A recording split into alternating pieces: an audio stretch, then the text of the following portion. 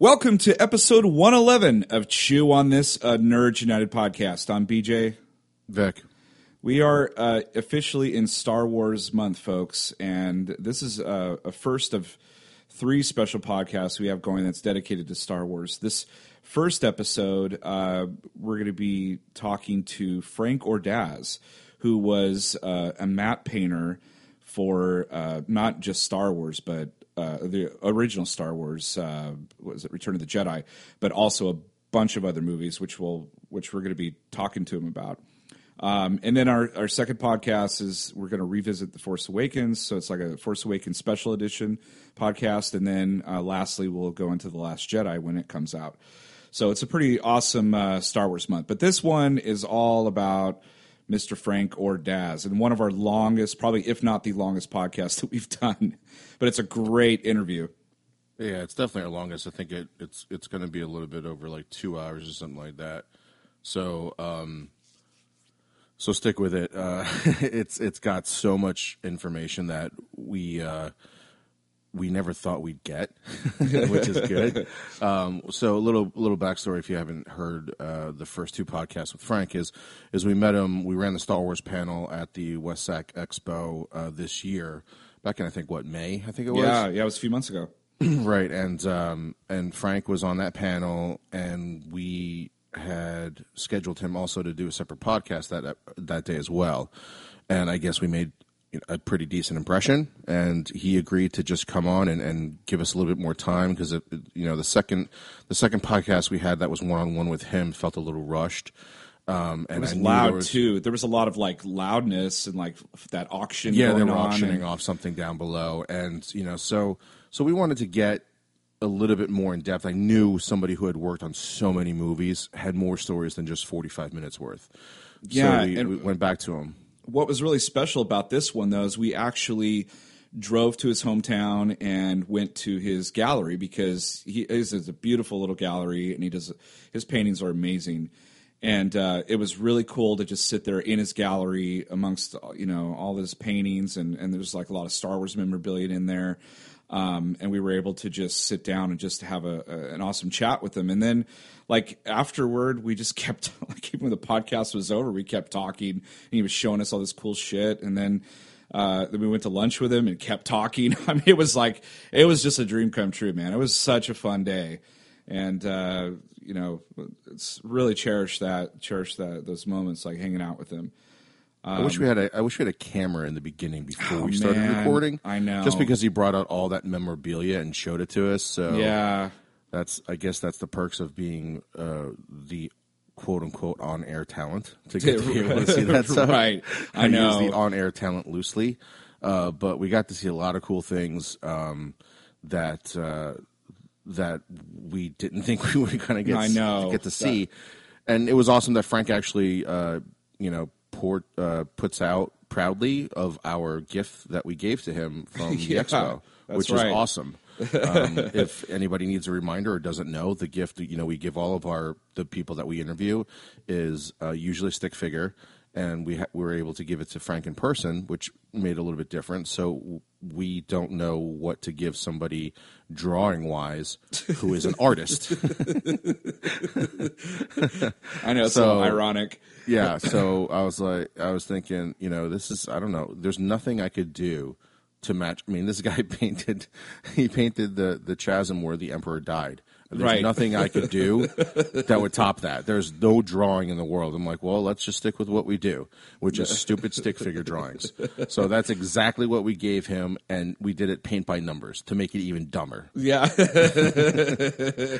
we'll have to post that if we have a picture of it somewhere. I'll have to repost. Yeah, if you ever get a chance to stop by of Frank's gallery. It's in Auburn. It's just called the Frank Ordaz Gallery, I believe it's called, and it's in Auburn, California. Go check it out. It's like a small downtown area. It looks like it's great. And again, there's so much stuff that Frank tells us in this episode, and there was so much more that we couldn't even say in the air. Yeah, I know. It was great. It was a great time, and he's he's just got a wealth of stories, but he's also just really generous and a really cool guy. Like, I can't wait to hang out with them again at some point in the future. And Frank, if you're listening, I will stop by at some point and have that bourbon with you.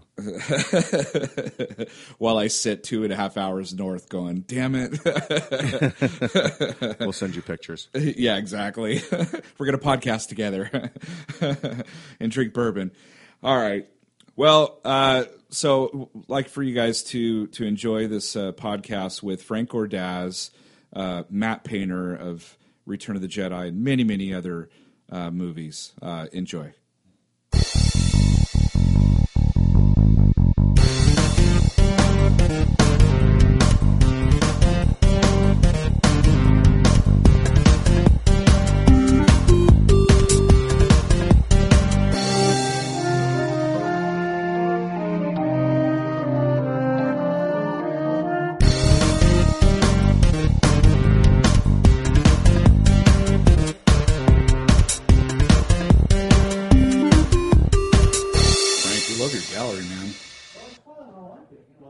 How long have you had this gallery now? 7, 8 years. 7 or 8 years? Yeah. Right on. That's an accomplishment. Yeah, it is, I remember you were saying that this is something you've always... These guys bought something right before you. Oh, really? Yeah. Right on. What did they buy? I had a print up there, so I had to replace it, You could put our chew on this paint by numbers up there. Yeah, and put a price tag on it. Say it's priceless. Yeah, priceless. Yeah. Not for sale. Yeah. One of a kind. Oh, $5? It's yours. So I've already hit record. So we're here with Frank Ordaz again. We're in his studio. We drove here up to lovely Auburn. It's a nice little town here. I've never been here before. I've been here once or twice driving through. So we talked more about the Star Wars stuff at the expo. We kind of want to expand on that a little bit because you have a lot of movie credits on your resume or IMDb page now. So BJ, what movie do you want to start off on? Well, I think we talked a little bit about E.T. and how you work with Spielberg and stuff. But how did you get that gig based on your Return of the Jedi work at that point, or was that first? What was first? That was first. E.T. was first. E.T. was first, and at that moment in time, we were working on several movies. We were working, I think we were finishing on Dark Crystal, and also finishing up on Poltergeist. Oh, wow.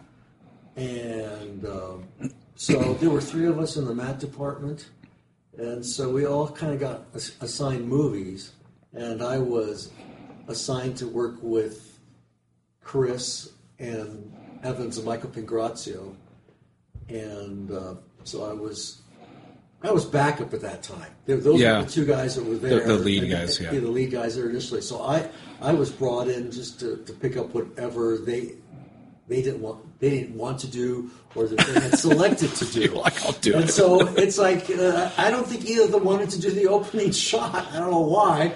And it just fell to me. It's like, okay, Frank, you're going to do the opening shot for E.T., the establishing shot. I'm like, okay. And so the first thing was default, so to speak. That's awesome. So the first thing you see in E.T. is essentially your work. It's a dark piece, so it's really not that dramatic. I think But your shot still starts the movie. I mean, that's like the first thing you see right after what, the Universal sign? Yeah. The next thing you see is what you do. That's a pretty big deal. It's dark and indescript, and I think if I would have had more experience now, I would have made it more punchier. But there was a lot of... I was like 25 years old, 24, 25. So I was really nervous because I'd never worked on an image that large. The painting is about 10 by 10, and it's just on.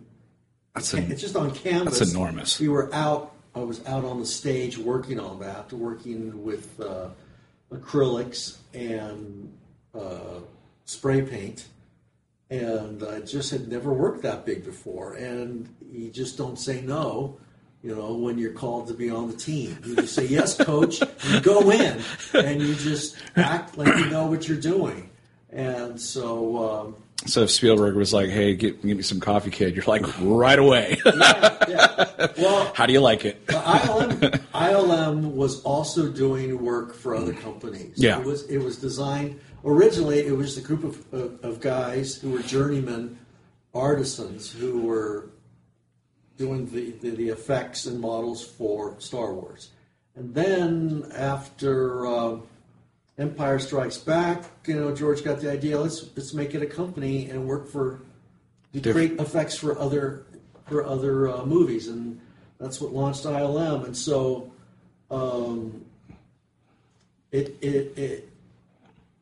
I forgot the question.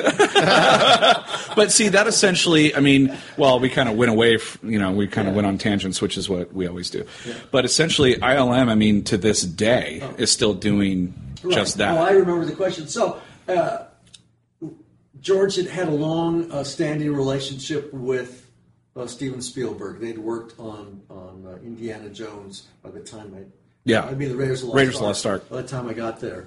And so he was doing effects works for him, and then their big client was Paramount, so they started doing work for Star Trek, and it just started snowballing after that. So the only time I met Steven Spielberg was in dailies when he had to see it. And I'll tell you, it was nerve-wracking because you just don't know if it's yay or nay. You're sitting down.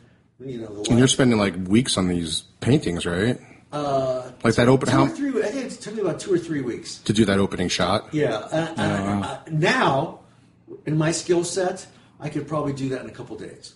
That's amazing. I'm serious. That's but crazy. Back then, it was like, it's nerves versus pressure, right? Versus now you have a production person saying, "Okay, when are you going to be done?" And the production person saying, "We need to have it done by then." And then you have camera guys who are setting up going, okay, when is it ready? Because we need to shoot this. So you've got, besides just the creative part, because you're working on a team, you also have these individuals going, chop, chop. Right. When can we now get to work? So it's That's not nerve-wracking. It's not just a simple go and do it. And a lot of people, I mean, I've talked to a lot of artists, but I don't know if I could do that. It's hard enough just doing a painting, but now you're juggling the pressure of when you're going to have your product done so that we could film it. Right. And so, I'm a kid from East LA, so there's that part that's kind of tough that you just put on the front that, I'm just going to do this now. Yeah, just leave me alone and let me, I got to do this. Half of life is putting on a performance. Is that better? Okay. Half of life is putting on a performance, and so I just performed like I knew what I was doing, and I really didn't. That's the truth. By the time I left Lucasfilm, I pretty much knew what I had to do, and I could do it because you just put in hours and hours and hours, and you just get pretty good at what you're doing just by putting in. Fake it till you make it, essentially. Yeah. I'm sure I would. I think I told you guys this in my last when we last spoke. If the internet was around then and they could see what I had done, I would not have been hired. Because I hadn't done really many landscapes. I had just done portraits. Yeah. And so Dennis Muren came up to me when I first came to ILM. He goes, I really like that portrait. Man, that is really good. And so it wasn't like, Frank, you're a really good landscaper. But, God has a way of doing things. At that moment in time, there were individuals that appreciated talent. And they appreciated the talent that I had to be able to paint a good portrait. And Dennis Muren really was a person who really respected talent. That's cool. And I've heard he always wanted to paint. So he really respected artists who were good painters. So it's not like that anymore, only because of what I hear. But back then, it's like guys in. I always like sports analogies, and I'm a Raiders guy. I'm Raiders Nation, right. and I remember just do it, baby. Who was a guy who's the owner of the Raiders? Help me here. Al Davis. Yeah. His philosophy was if you're going to draft somebody, just draft the best athlete. He might not be the person that is the person you may need, but you always get the best athlete available. And ILM had a little bit of that. Even though I wasn't a landscape painter, the concept was the guy's really talented. He'll figure it out. Yes. He'll do the best he can. He'll work his ass off for us. I'm really grateful for that mindset. Right. For people who are able to spot talent. Might not be. It's like we can make this guy do that. If he can do this for portraits, he can do that for landscapes. That's just crazy that you got hired that way.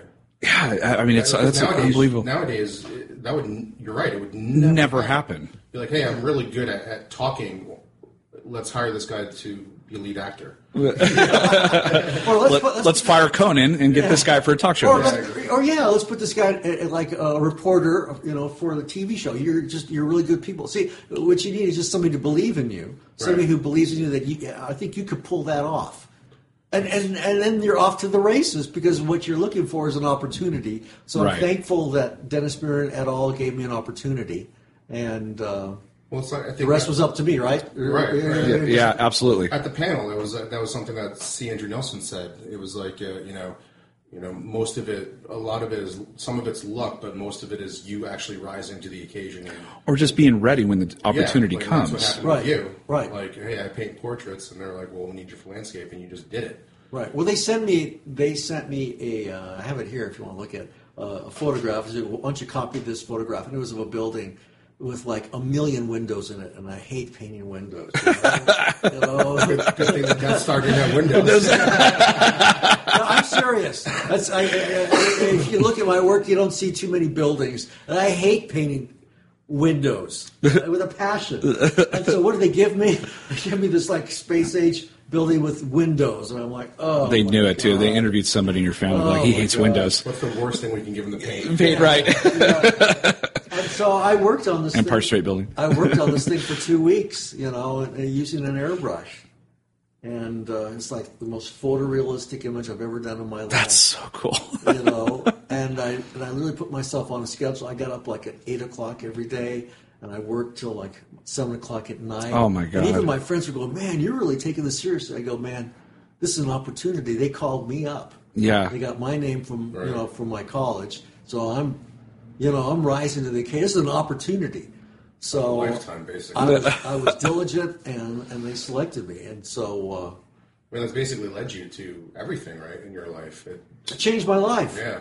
It changed, it's amazing. And half of life is seizing that opportunity. When it falls on your lap, you just thank God and go, okay, now you're up to the plate. Now you got hit out of the park.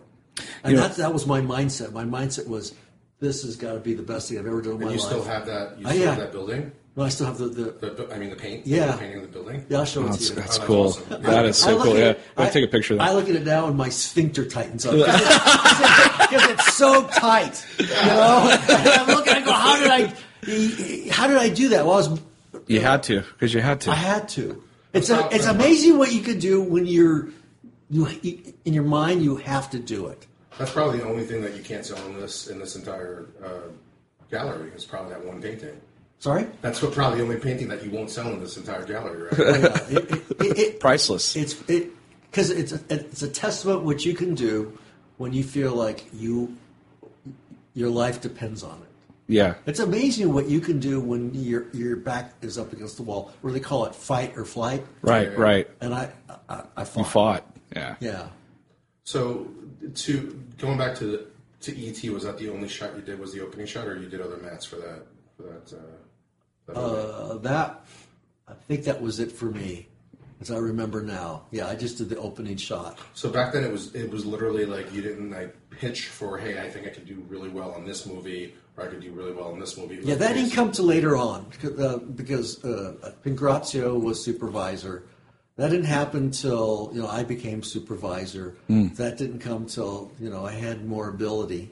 I learned on the job. That didn't come till later, where I go, this is kind of, I'd like to do that, and then I would get it. Mm-hmm. Yeah, but the way I looked at it, whatever I got was going to be cool, Because when I was working on Jedi, it's like, how can I lose? Whatever I'm going to get is going to be cool. It's Return of the Jedi. You know? Put buildings with windows. Never mind. Let this guy do it.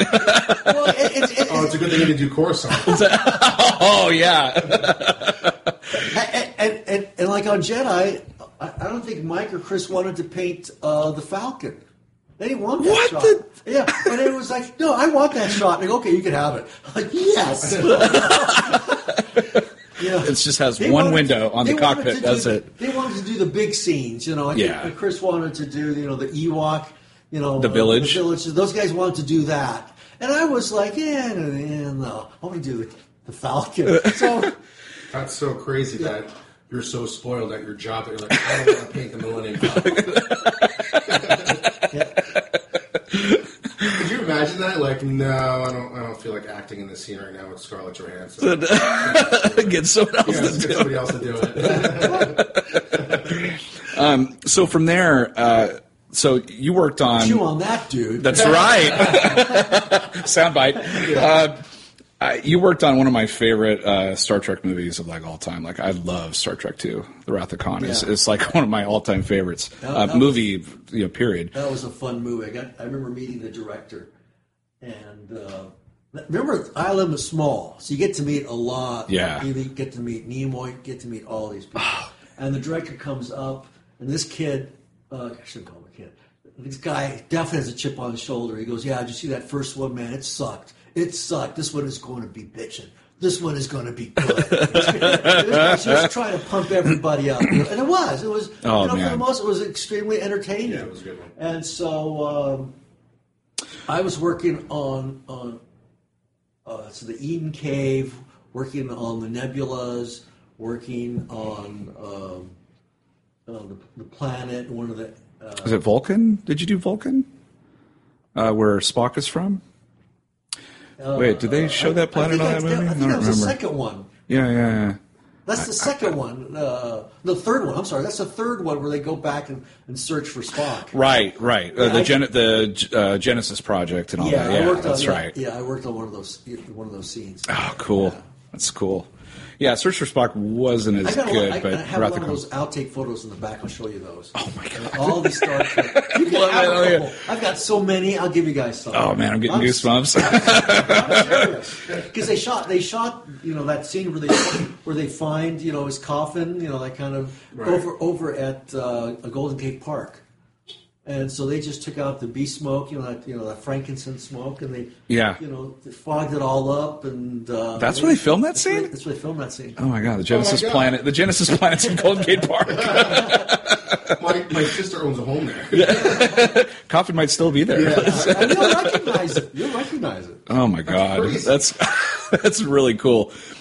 So after that, I mean, definitely Return of the Jedi. I think it's like that was a big thing. So beside I know you did the opening shot of that, and then you did the shot where the Emperor is being tossed down into the shaft. Death Star, the shaft. Yeah. But for actually, I had a question. That's the photograph behind me on the wall where George is there. Yeah. Oh, I see it now. You can probably just see the very Just see the top of it, yeah. That's when George came in, looked at it, and I thought he was going to say it's too blue because I made the shaft kind of blue. He liked it. Was that in your mind what the shaft looked like, or somebody gave you like a kind of like A sketch? pencil drawing? No, we just got. I was showing you, so it was really black and white, just black and white. So somebody and I did looked that, at, and then you created the rest of it. Yeah, and so here's the fun part of the job.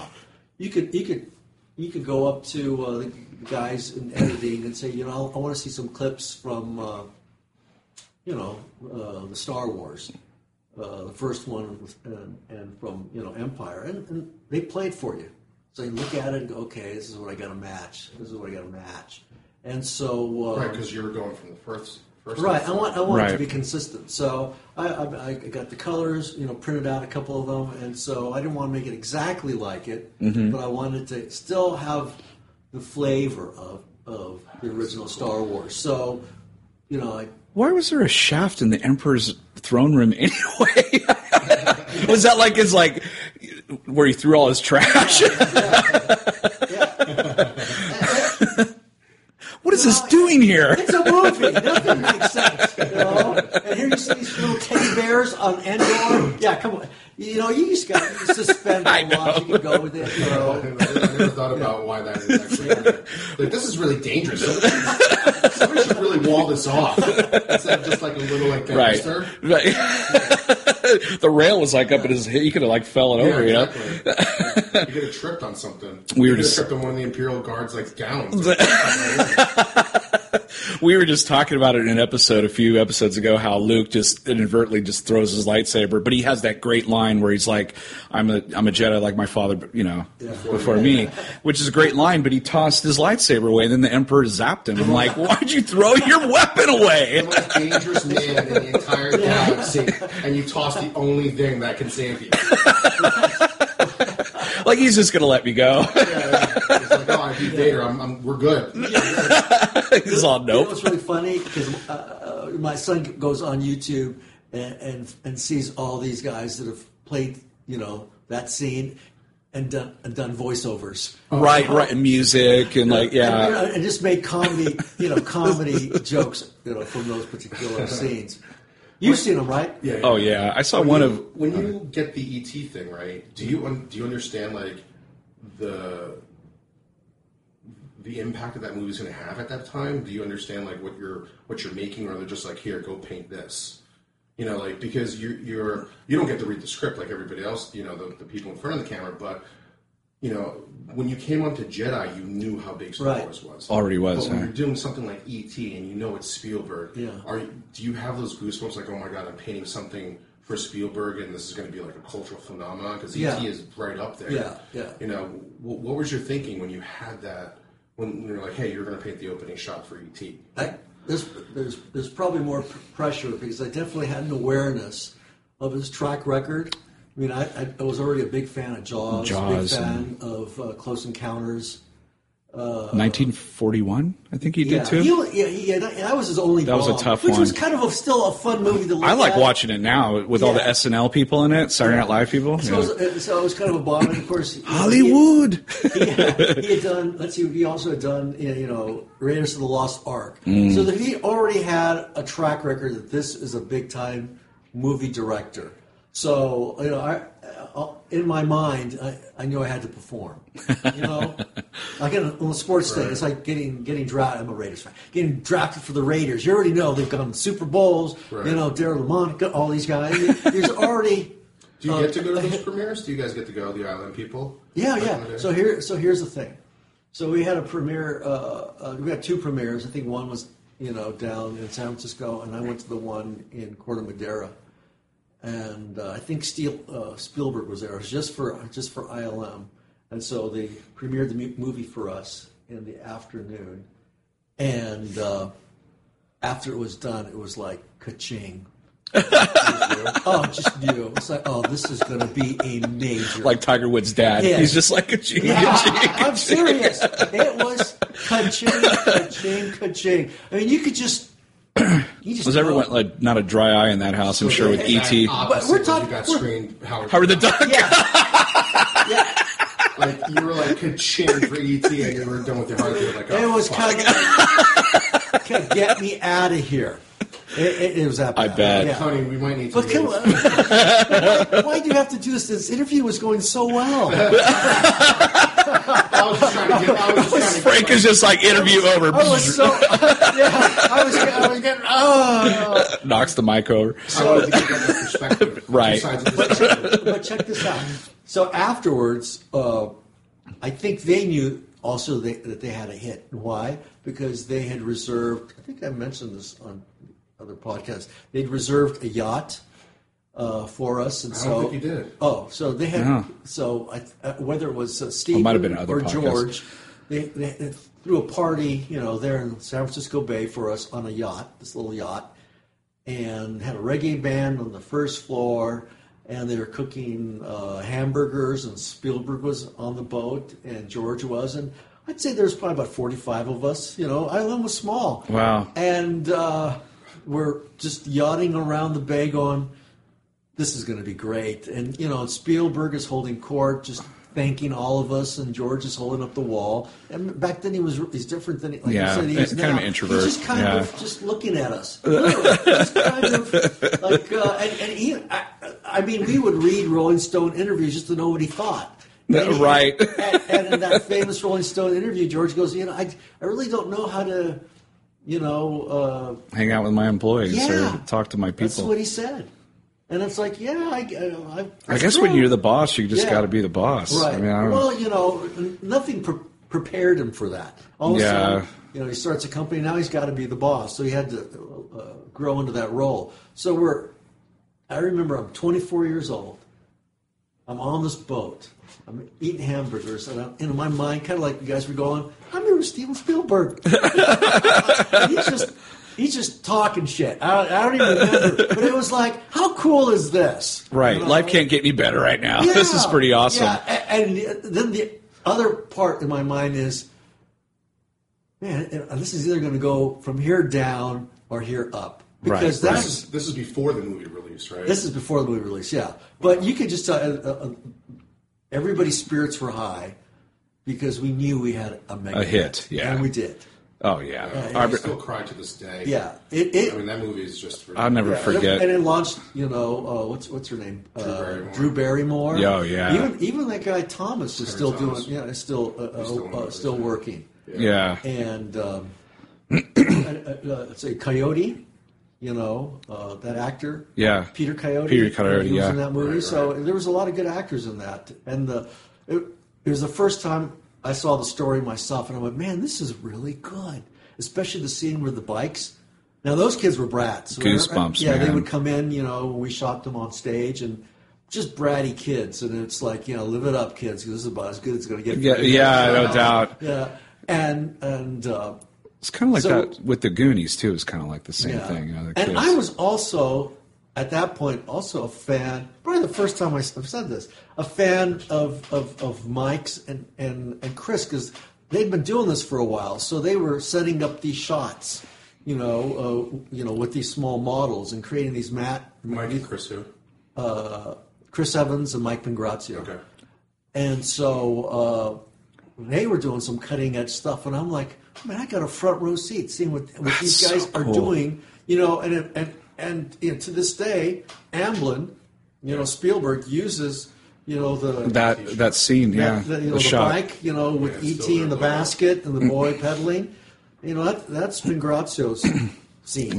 That's so cool. I think so, or it's either one of the two, either Chris's or I think it's Pangrazio, because he was a top dog. He would have given himself. It's probably Michael's. He would have given himself the big one. And you actually watched them shoot that scene? Work on it, yeah. I'm watching the whole thing. I'm going. Was it a model? Was it like the kid and the bike and the ET? Yeah, it's a small model. It was 12 inches. Right? 12 It was stop motion, right? I think. Yes. Yeah. That's so cool. Yeah, so they're working with Phil Tippett, on stage, and I'm watching all this, and I'm going, how cool is that? So it's an assemblage of stop motion, with the matte painting. So not only did you get to actually be part of E.T., you got to actually see all the magic happening. Too. Right. Yeah. And Michael Pangrazio is really the true. He's still working at Weta. He's he really is the true matte artist genius, because he got bored with just straight matte painting, and so he started combining models with backgrounds. So he's for this one scene in E.T. actually started working with the model makers and creating these redwood foreground elements to combine with the painting behind that, so that when the camera moved, you have what's called a parallax. Okay. See, if the camera moves in on a painting, all the elements are static. Static, right? Yeah. Whereas if you actually have some models, if you move in, then you have some movement. The perspective, yeah. Right, between the depth between the foreground elements in your painting. And he recognized that, so he integrated that for E.T. I think it was the first time he did that. Wow. And then he used that in his shot for Jedi. So he used he was working with some models in that front scene. The speeder bike scene, or the first scene. The first scene of the movie. In the movie where you see the shuttle and the ship going sideways. Into the. So that's a combination of foreground models with the matte painting. So and so he was one of the first to integrate that, and so and I always hesitate. I love painting. So if I can, it's like I don't want to do that. I don't want to do the digital. I want to do the painting. Right. And so there's only so far I can advance with that mindset. So, so on Return of the Jedi, though, like you had opportunities to help out some of your fellow people that were doing different aspects of the movie, like model making and stuff like that. Right. So you got called in to do the second Death Star, which I've seen. I think that's one of your more famous pictures online too, where it shows you work. Yeah, you have it back there on your wall, right, where you're working on the Death Star. And again, how cool is that? Chris and Mike, they didn't want to work on that. So like you work on the Death Star. And I'm going, okay. I want to put up a fight here, right? Yeah. Jeez, stop twisting my arm. I hate this. Yeah, I know. Everybody else is like, no, I don't want to write that memo. Yeah. Right? You're like, go paint the Death Star. Like, okay. And guys, half of this is just, I'm 24 years old. I'm about my son's age. So I'm still looking at this like a fan. Yeah. To me, it's not like a real job. It's I'm like 39 and I'm geeking out at all this stuff you're talking about. It's like a play job. I don't know how to paint, but I would do it. I'd figure it out. Yeah. Stick figure. Yeah. Okay, why is there a stick figure in a Death Star? Why is this a big printout? And like in your mind, when you guys, I mean, you read about these individuals that you respect, and so I really respected Ralph McQuarrie because I've gotten all the fan books, I've gotten all the how they made Star Wars and Empire, and I'm seeing that Ralph McQuarrie is the guy who designed all spaceships, the environment, the imagery, as well as which they're Darth still Vader. using. They're still using that stuff today. And then to have him walk through the door and there he is. There's Ralph McQuarrie. And I start talking to him and so on. Then I told him I'm working on the Death Star. So I actually have his painting, which was in gouache, was an unbelievable painting he did of the Death Star, which is phenomenal. And so I asked him, well, I'm going to be doing it. So what do you think? He goes, well, just have fun with geometric shapes. Just have fun with you. I went, okay. This is actually all he told me. Yeah. And a lot of these guys, when you meet them, they're very visual. I mean, I'm a yapper, but a lot of them, they're contemplators. They tend to be introverts. Yeah.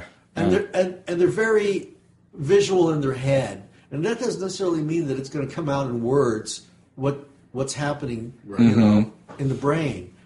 And my take on Ralph was just a sweet man, a lot going on in his head. He's very introspective, not necessarily a very dynamic speaker, but if he spoke, he was a little bit like Yoda. You paid attention, kind of addressed in a very, and he made, a fortune, but just dressed like a guy just coming off the street, very unpretentious, and truly a sweet man. And so I was fortunate to have met him.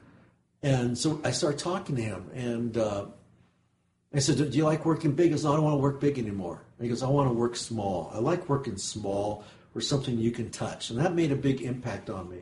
And then the other thing that impressed me is George tried to, bribe him to come back on for Jedi. So we'll pay you whatever you want. And he said, no. I said, I'm done. I just want to retire. And it's just something to be said about that. Wow. When somebody opens up the checkbook and says, I want you, whatever it is, we want you on here. Obviously, if you, within reason, You got $50 million, like, I'll do it. Yeah, right. But he said, no, I'm done. I just want to work on things like for book illustrations and... Well, for you, you said you got the call when you were in college from Dennis Muren, right? No, I got a call. I got a call from Pigrazio. Pigrazio. But I was a year out of college. You were a year out of college. Okay. So if you don't get that call, right, because you didn't know you were actually applying for that job. I'd be working for, the trash. Allstate Insurance. Yeah, that's right. I mean, that's it's not like you were In-N-Out Burger. You want your fries. ketchup. You're painting murals with ketchup. frustration, but I was after work. I was doing, but I was just I really had a chip on my shoulder, and I know everything. Because I had people chew me out. You know, this is not what I asked you to do. I asked you to do this, and So you were working for like an ad agency? I was working freelance. Freelance. So I'd done work for Knott's Berry Farm. I did some work for NBC News, and I had an agent, so she was just getting me work and whatever. And so I was busy, and the biggest job I got up until that point was a job. I did a calendar for Coors Beer. Nice. So and they paid you in beer. So here was my problem. That was my first big job. I had to do 6 paintings, and they paid me $20,000, and so that's a big deal back then. Dang. It really was. And I just took the whole year off and went broke after that. Yeah. I'm serious. I just milked it. Didn't take a month off. Let's just take the whole year. Took a year off. That's so cool. Or would you I went to Colorado and a couple of things, but mostly just traveled around Southern California, and then you got the and we had a pool, living in an apartment in a pool, so spent a lot of time by the pool, and then was I was like 23. That sounds like something a 23-year-old would do if they just had 20 grand dropped on their lap. What's 20 grand now? Like 50, 60 grand? Back then, probably a little, yeah. Yeah, I could live off that for a year. Yeah, for sure. And it's just me. I'm not married, No kids. And I had a roommate, and sometimes we made minute rice and noodles. I'm serious. I remember those days looking off of ramen noodles and Yeah, if you didn't have 20 grand in your pocket, though. But ramen noodles were probably 20 cents back then. Yeah. So they called me right around the time I was going broke. Oh, perfect time. It really was. I got religion. I'm serious. Wow. I thought, oh God, What am I going to do? this was amazing, and so So your checkbook is dwindling, and then you get the call from ILM. Yeah. That's amazing. That's crazy. My That's kismet. My checkbook's dwindling. I haven't got a call from And here's the part that was interesting. The guys across, I was staying at an office on Raymond Boulevard, just south of Colorado, and the guys, there was these guys on the opposite hall, and they were doing all these titles for major TV miniseries at that time. Okay. Do you guys remember Roots? Oh, yeah. Yeah. Well, the guys across the hall did the opening, the titles for Roots, where you see the hands holding the baby. Yeah. They did that. So there was all this movie action going on. So when I got the call from ILM, it was like, wow, this is great. Now I'm on your level.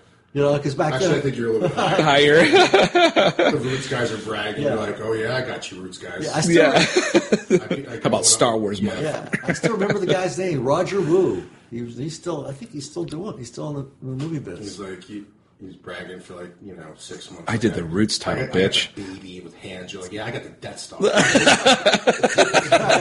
eat that, smoke that. I painted the Falcon, bitch. Yeah. So you also did. It's so weird. I mean, look at all these movies in the '80s. It's just the back of my head starts So every tingling. movie that you worked on, did you get screened? Did you go to a screening for? Oh, yeah. All the premieres or just Screening screenings? and parties, and I got so jaded by the end of my time there. I would give all my party invitations away. Oh wow! You really do get jaded, Do you have any Did you party go to the Goonies invitation? one? Like, do you No, have- I gave that one away. Yeah. God dang it! Yeah. I don't know what the attraction Yeah, you didn't is like to that. that movie. The Goonies. The Goonies. I think Ugh. it's a generational thing because Really? when I watched it, I was I was their age. Well, that was 85. So you're talking Back to the Future. You're talking Goonies. You're talking 5 or 6. Yeah. yeah. So I was like 12. So And that kid movie was like, just shut up already. Oh yeah, my parents watched it. They couldn't stand it because they're like, these kids are fighting too much, and I'm like, no, this is exactly me and my friends hang out. We're just like this. Yeah. Yeah, we'd all get along really great, and the next thing you know, We're fighting each other. yeah, and hitting each And other. that Asian kid that's in that movie, he was in that movie. Yeah, He was also Temple of Indiana- Doom. Temple of Doom, and he disappeared after that. Yeah, he kinda Does he have did. any more credits? I don't know. He Maybe was in head of the class after that, I think. something like that, or maybe he TV went show. to college and became lawyers. doing something. Chunk's a lawyer. Well, Josh Brolin, the guy who Oh, my played God. his brother. I mean, he's come back in a huge way. He's going to be Thanos in the Marvel movie. He's Thanos and he's Cable in Deadpool 2. I mean, that guy's famous. Yeah, Wow. He's made some. He's come pretty Yeah. big. His mother-in-law is, or not mother-in-law, stepmom's Barbara Streisand. Yeah. Hey, and you know that's like that's usually the roll of the dice. Like we were talking about David Fincher. He was just a camera assistant. I can't. That blows me away. He's a big time, but director. But he always had that drive. He knew he was going to go because he was always go places. He was always doing a lot of things on the side. He was doing commercials. Spot commercials that Just honing his craft, basically. yeah, and Yeah. then his personality was such that I think he made friends with Rick Springfield, so he started doing some videos for Rick Springfield, and then, Jesse's girl. and then start hiring some of the guys moonlighting, for some of the videos, and then he started doing. I think he did a video for the motels, and from there, he just kind of. Did his thing. Yeah, he's And got. that whole genre of doing music videos launched a lot of careers. Well, they don't even do music videos anymore. They do once in a while, but they get released online. I don't even know about them. Yeah, I mean, Sure, YouTube's a big. Oh yeah, well big that's thing for that. Beyonce. She's doing videos all the Yeah, time. millions Those of hits people, and- yeah. Yeah, I But don't- back then, they would hire animators, special effects. I mean, Michael Jackson made a huge production out of it. oh yeah, I remember he did the Thriller. So who did he hire? He hired Landis. Landis, right. Yeah, and so these were, and I remember he also did one with who's the guy? My cousin Vinny, Joe Pesci. Joe Pesci. He did one with Joe Pesci, Eddie and Murphy. Yeah. yeah, whole and bunch of different- Magic Johnson. Yeah, all those. Yeah, that's right. Magic Johnson. That was that whole Egyptian. Do you remember? I think. Do you Yeah. remember? Oh, the Egyptian Magic video. Johnson. Yeah. Yeah, Yep. yeah. I So remember that used to be a big deal back then. I mean, this is showing our age. Yeah. You would know when a new Michael Jackson video came out because they would world premiere it on MTV. Right. When MTV meant still music television. Yeah, now Right. it's just reality Now it's TV just crap. reality TV crap. But- right. I mean, that's the world we live in now, right? Reality TV. So But it's all cycles. Go ahead. So you worked on Starman too. Yeah. Starman doesn't get a lot of credit. Like, No, I really like that. that was movie. Jeff Bridges. yeah. I really Jeff like that Bridges and movie. the woman from Indiana Jones. Karen Allen? Yeah, Karen Allen. She was the. Oh, yeah. right. Yeah. Right. Yeah. I was just thinking, for whatever reason, I was thinking of like Ali Sheedy. Wasn't that that was was the Short Circuit. short circuit? Okay, yeah, I was getting those like crossed, but because that was a time, like 80s was a time. I mean, when I grew up, but I saw so many movies and I loved all of those movies. So Starman was one that I really liked, but Goonies, of course. What did you do in the Goonies? What matte paintings did you do, or can you remember? Yeah, there's that scene where the kids discover the ship, and so the ship was on a stage. I think we talked about it's either that Paramount or before. Was it- Universal. One Yeah, of we those. had asked you that before. That was the only scene the shot you did there. Oh, that's one of them. And that's- then there was that's another iconic. scene where they're inside. These kids are inside this tunnel, like a wishing well tunnel. So, Oh, right. so they're on top, and you're looking up the tunnel at the kids. Yeah. So I painted that tunnel. That whole like outside of the part of The the inside, tunnel. inside, the inside the tunnel. Yeah. And then there's another scene where these kids, I think, are kind of like on this The piano harp scene. piano, Yeah. and it's like a stalagmite or stalactite that kind of The shaft, I don't know right, yeah. which is the one like from below, stalagmite, stalactite. Don't remember. They're kind of coming down on it, so that's a painting. Oh, So I cool. did, so let's see, 1, 2, 3. I think I did 3 shots. That's so 1, cool. 2, 3. Yeah, those are the 3 that I can remember. Because remember, I'm not a big fan, but Was that towards towards the end for you, right? Yeah. I was getting pretty close. and my attitude back then was pretty bad. That's probably frankly, When did you know? to be truthful, I only gave like 80% at that point. I'm like, oh, I'm just tired of this. Yeah, I mean, Star when Wars. did a you big know, deal. like you were starting to change a little bit? When did I know? Well, it got to be a bummer for me when we started the company started doing work for all these different motion pictures. So everybody was working on different movies. So we lost the collegiality of the company, and in the Matt department, I was always fighting for getting my shot, getting my image shot. So competing with all the other artists, to get something filmed. So there's just a lot of elbowing happening. When am I going to get my shot? When are you going to do this on time for me? So I think the last 2 years just was a bummer. Was there a movie that you really wanted to get your shot in that you never did? Well, that's a good question. Probably by the time of Indiana Jones, I would have liked to have gotten, and also probably for the first or second Ewok movie, I wanted some better shots. Yeah, and I had a lot of attitude back then. I just finished watching on Netflix. It's this team up at in Mississippi. I think it's called Last Chance U.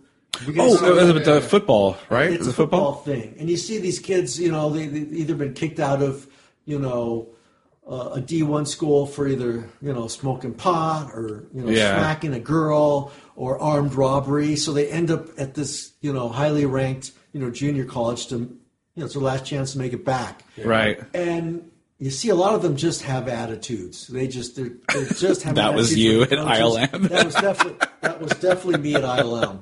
Looking back at it now, I definitely had a major attitude. But you were still in your 20s, I think. I was still in my 20s. Yeah. But see that, I was struggling with a lot of personal issues. Yeah. So talent can only take you so far. But it's difficult. The people around you have to kind of like you, want to work with you. So I don't think I was the most likable and easy to work with person after about 3 years. After Jedi came and went, in my mind, okay, I made my stamp.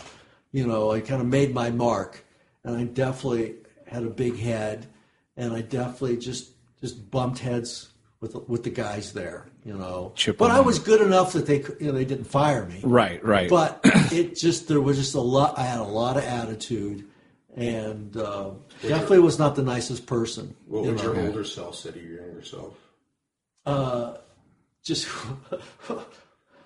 what's the matter, you man? Enjoy yourself. This is amazing. Just smack yourself and just go. Come on, change it. This is an opportunity of a lifetime. But it is what it is. You wouldn't change it, essentially. Well, you know what I mean? I think I definitely would have been a kinder or gentler. Can we just break that's okay. Yeah. Frank's getting a delivery. Hopefully it's something for us, but I'm not sure. Sometimes I get the wrong box. You're famous, right? That's me. I knew Okay. He painted in Jedi, dude.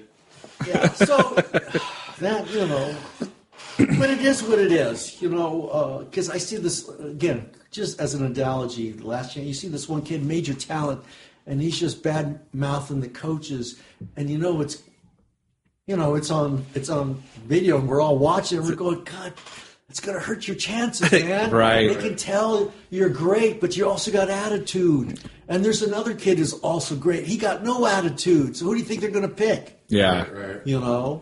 So I came in with a lot of attitude. So it didn't make me the easiest person to work with. So you were probably the victim of your own success, you would say? Oh, yeah. I mean, when you start giving away your tickets for the parties, when you start showing up late, when you start. So, that's just life. I know. And that's why when I look at all these actors and actresses, you're lucky when you get a second chance. Like Robert Downey Jr. Robert Downey, he's a perfect example of somebody with a lot of talent and just self-destructed. Did the time. Look at him now. He's like the model citizen, right? Yeah. Not only that, but he's more richer and famous than he ever could have been. Yeah. And I would say I'm a lot happier now. I learned from that experience, And in fact, that experience led me to Christ, because I was just an atheist near-to-wall, So by the time I became a Christian, I had also created so much bad will that, it was enough to save me after Howard the Duck. Okay, I said it. Even Jesus couldn't help me on that one. When I get to the pearly gates, he's going to go, hey, there's only so much I could do on planet Earth. Jesus saw the dailies and he's like, I went into this, this insurance company to get, insurance on my Porsche. And this guy goes, I've met a lot of people. You are probably the most arrogant young man I've met in a long time. Can you imagine the guy selling you insurance telling you that? Wow. An insurance guy says that. It's like an insurance guy. It's almost like a car salesman. Hey, and he's the guy who says, hey, you need Jesus in your life. And I was like, What kind of insurance was he selling? That's the best insurance. That changed my life. I'm serious. Wow. The insurance guys changed your life? Yeah, the insurance guy changed my life. Because I was just, I was just getting into just a lot of weird stuff. And, Got on a bad path. And even with the women I was dating, I was like a predator. I didn't really care about them. I didn't respect them. That was my mindset. And so it really saved me from hurting even more women. I was not a model citizen. And so when everybody's telling you you're great, when you're making a lot of money, I already had bought my own house. By the time I was 27, I was a homeowner, and you can really self-destruct. So I was self-destructing. Yeah, it really was. So something like that, like you can, it affords you all these like luxuries, like being able to get your own home and a car and all that stuff. But at the same time, it kind of also gives you kind of like this self-destruction kind of thing. Yeah, where you think you're the shit. You think like nothing can touch me. I can do whatever I want. I'm the perfect person for that because I didn't have a good relationship with my parents. Mm-hmm. I didn't have a good relationship with my siblings. And so nobody was there to ground you. No. Everybody's down in Southern California. I'm up here in Northern California. I'm on my own. And so there wasn't any way to go, Frank, you're being stupid. Being an idiot, yeah. I'm serious. Everybody kind of. That's why when you see, I totally understand. You see these football players, and they make a lot of money, and they've got their little posse guys. Part of that's important to have people around you that hopefully they can say, you're acting the fool, man. You're being. But a lot of time, they're influencing them more because it's for them, not necessarily you really for you. do need your mama or your daddy around and say, you're acting the fool. Yeah, and I was acting the fool. So, but that's the way it was. Was that insurance guy before or after Howard the Duck? Like when he was kind of like right a little bit before. Yeah.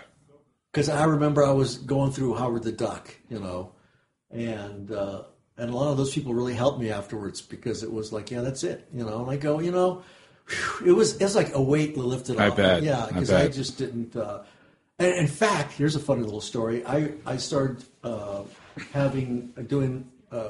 me and another guy there started hiring models, and after work we would draw them. We would have a drawing class. We'd invite people. You want to come up to the mat department and draw from 7:00 to 9? Come on down. That's so cool. So we were all drawing, and I remember David Fincher came upstairs, and he went, "Frank, what are you doing here?" I said, "Man, you're a great artist. Look at the way you paint people. Get out of here." It's already in my mind. I had mentally left. Yeah. It's like, you know what I'm saying? You're just wasting away, essentially. And I look at it now, and it's like, you're creating the environment so they can fire you. And that was kind of my mindset. It's like, I'm not man enough to just like get up and go. Get up and go. They're going to have to, and that's kind of what happened, But I don't regret that now because I learned an amazing life lesson, I had too big an opinion of myself. And my head got way too big, and but that's life. Now, didn't all these years later, didn't they come to you when Force Awakens was being thought of? How did that go? Paul Houston, he's really brilliant. He started out in the model department, but then he kind of wanted to do other things. So he got hired during a lull to help out in the Matt department as an assistant cameraman. And then he just kind of hung around there. So when digital came, he started working, digital matte painting. And then from there, he ended up being the head of the department, because the whole matte department left. Literally just competed against ILM and created Matte World. So there was this void, and he filled that void. So he just gave me a call one day. He goes, Frank, do you want to come back and start doing digital? And I really didn't, because I told my wife, I go, honey, this is important. Okay, if I get hired, we're going to make a lot of money, but you're hardly going to see me. We're going to we got this really nice house, really nice life, in a town called Santa Rosa, which is, in Sonoma County above Marin County. And we're going to have to move back there because there's no way in hell I'm going to be driving back and forth with all that traffic on the 101. Absolutely not. And we moved out of Marin County because she didn't like it. And we're going to have to move back there. So is that what you want? And so she goes, no. And so I gave a half-hearted... And then you went, too bad. I already accepted. No, I'm kidding. So I gave a half-hearted interview there, and I think they could tell I really wasn't interested, but I was curious. Of course, you got to go, And so I'm walking in, and there's Scott Farrar. I go, Frank, hey, good to see you. I go, what are you doing here? I go, well, I'm thinking of doing... Force digital, Awakens. Digital. And he goes, Frank, you don't want to come back. It's not the same. Oh, okay. And then Randy Johnson, who has since passed away, he goes, hey, Frank, what are you doing? I go, well, thinking of hiring me back, going digital. He goes, you don't want to come back. They all said the same thing. I'm serious. Yeah, because they knew you probably pretty well, too, beyond and above that. You don't want to do this. And I'm going, God, I'm here. What do they think I am, Yeah. But... it had really changed at that point. It's a machine When now. you came in, you'd have to have your little credit card lock deal. It used to be easy going. Now there's this little beauty queen who's a receptionist, and it had a real kind of a Hollywood look.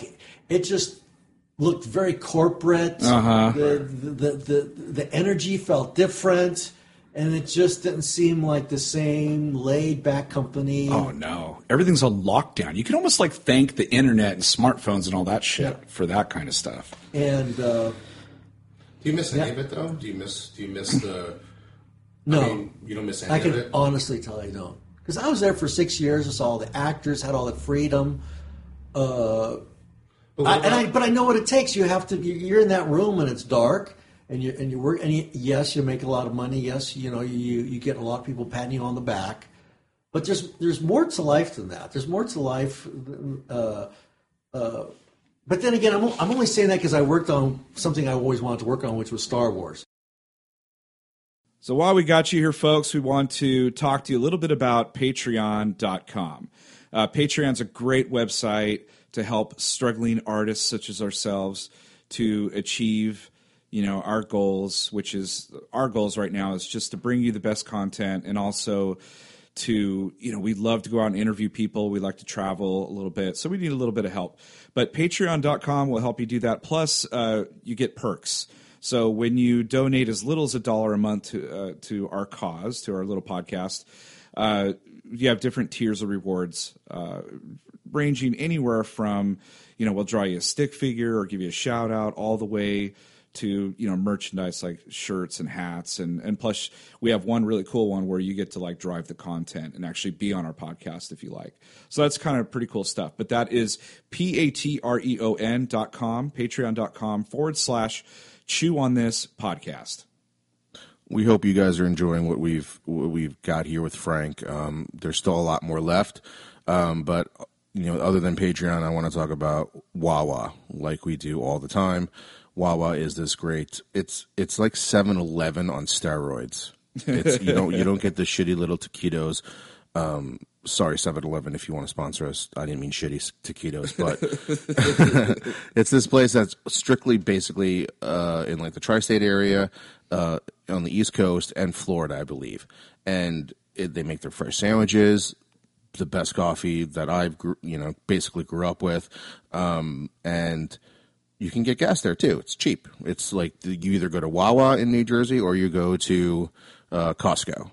So for me, it was always Wawa because I can always get a goddamn sandwich. You can actually order their coffee too online, can't you? Well, a lot's changed since I left New Jersey. Now there's an app. Oh, cool. Okay, well, go to App Store or Android or wherever you got and download their app so you can order their coffee. You could do it. Actually, you could do it. So when I went back to Jersey, I downloaded the app for the 10 days I was there, and I actually would order sandwiches to the specific Wawa I was going to, so it would just be ready when I was there. That's sick. So I can pay for it. Yeah, pay for it on my phone and then drive to the Wawa and it's ready for you to pick up. That's pretty cool. Yeah, we need a Wawa, man. Hashtag. So, what's the hashtag again? The hashtag is West Coast Wawa. Tweet it out. We've been trying to get Wawa to come out to the California area for like almost a year months. now. Yeah, it's been a long time. So again, hashtag Wawa. Enjoy the rest of this podcast with Frank. There's so much more stuff he's going to talk about. And as you know, as a 60-year-old man now, I'm going, man, I fulfilled a dream, and I fulfilled that, and I accomplished that. But I never wanted to stay there. It was never in my mind. I want now the opportunity to have a life in special effects. It just wasn't me. Right. Like as soon as Jedi was done, you could have just walked away. You'd been like, oh, cool, I did it. Yeah. You know? I didn't have enough money to walk away. Right. This is always what you're seeing here is what I've always wanted to do. I cashed in more on the side of freedom than on the side of money. Because because then I had another opportunity. I had a friend of mine call me and goes, hey, I don't know if it was Sony Entertainment or it was DreamWorks. They're looking for map painters they can train. At that time, they were working on Volcano movie. And if you good want, thing you didn't do that. The job is yours. You want to come down here and do that. And I remember having the same talk with my wife. If we do that, honey, we got to move to L.A. Right. And I don't want to move to L.A. No. But if we want it, honey, we're going to make a lot of money because this is right now groundbreaking. And again, we both made the decision that we didn't want to do it. Mm-hmm. So we literally did walk away from it. And we have, as a result, we have two healthy, grown-up boys who are very stable, very happy. We gave them a lot of attention. So that's our product. Right. And so we didn't sacrifice them. I didn't sacrifice them on my career. So I designed my life. So I built a studio, in Santa Rosa and able to, play catch with my boys. Everything Norman Rockwell I did with my kids. I'm serious. That's awesome. I had that kind of lifestyle with them. And it's very important. Of course, the money from Lucasfilm afforded me to buy a house. And so George Lucas has been very, very good to me. And so now I probably don't make as much money as some of those other guys, but I'm a lot happier. Oh, you don't have deadlines and stress. I live close to work. I don't have to deal with freeways. I grew up in L.A., going to USC, wow. And being stuck on, Santa Monica Freeway, which is hell. You can see the school from your house, but it takes an hour to get there. It was hell. So, well, this is a really quaint town. I mean, it's super cool, and you're really close to some of the bigger. Like a bigger city or bigger I have things if you need to. The gallery go, I moved away years ago and I'm back here and now I know why people think this is so special. Think about it. I have this, knock on wood, I've got this computer right here by the window. Nobody's ever broken in 7 years. And I have people going, dude, what are you doing? I'm serious. And we have a high school here that has an open campus. Kids are respectful. Yeah, that's awesome. We've never had a problem with the high school kids, and they're walking up and down during when school opens, and it's a really great nice community. At first, my kids go, well, "Why did you bring us up here?" And now they're going, "Dad, I'm thankful you brought to Placer High," and it's all really good. So, no, I don't regret it at all. Because I really had a great time when I was there. I met some quality people, still friends with a lot. At that 40th reunion, the people that I was friends with back then, we were still friends and friendly. The people that were still idiots towards me, they were still idiot towards me. Yeah, it's just like going back to high school It reunion, really essentially. was. You know, it was like, oh, hi Frank, okay, bye. As opposed to, hey, Frank, what's going on? Yeah, You know, like when yeah. I saw Bill George, and I got this really nice email from Bill. Said, hey, seeing you was like the highlight, Frank. You know, so cool. Anytime you're, at ILM, give me a call. Let's have lunch. I'll give you a tour anytime you want. Bring those podcasters Yeah. and it's like, you know what I'm saying? That's amazing. Well, that's good. That's good people. That's the other thing we wanted to talk about. We want to talk about your other movies, but we also want to talk about the 40th because talk about a priceless ticket to go to a party. I mean, I was watching. We both were watching some of your videos, just completely jealous of just watching. Like, I mean, I remember the one video where you went in and you were filming where you used to work. You're like, here's where I painted the Death Star, and it was, it's all run down now. Yeah. I would be happy. I know both of us would be happy to see a rundown warehouse. It was very nonchalant. I was very just like, oh, this is where I work. This is cool. And I'm just like drooling. I'm like, oh my God, that's where the magic was made. There's nothing there. Dustin Wood. And we're just, oh my God, that's the good stuff.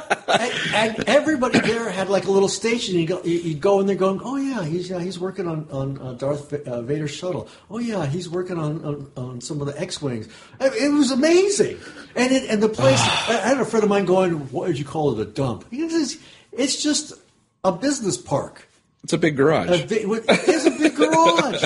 And in my mind, having seen Star Wars, Empire, I just fancied that these guys had a nicer place. The place I visualize is the place they're working at now.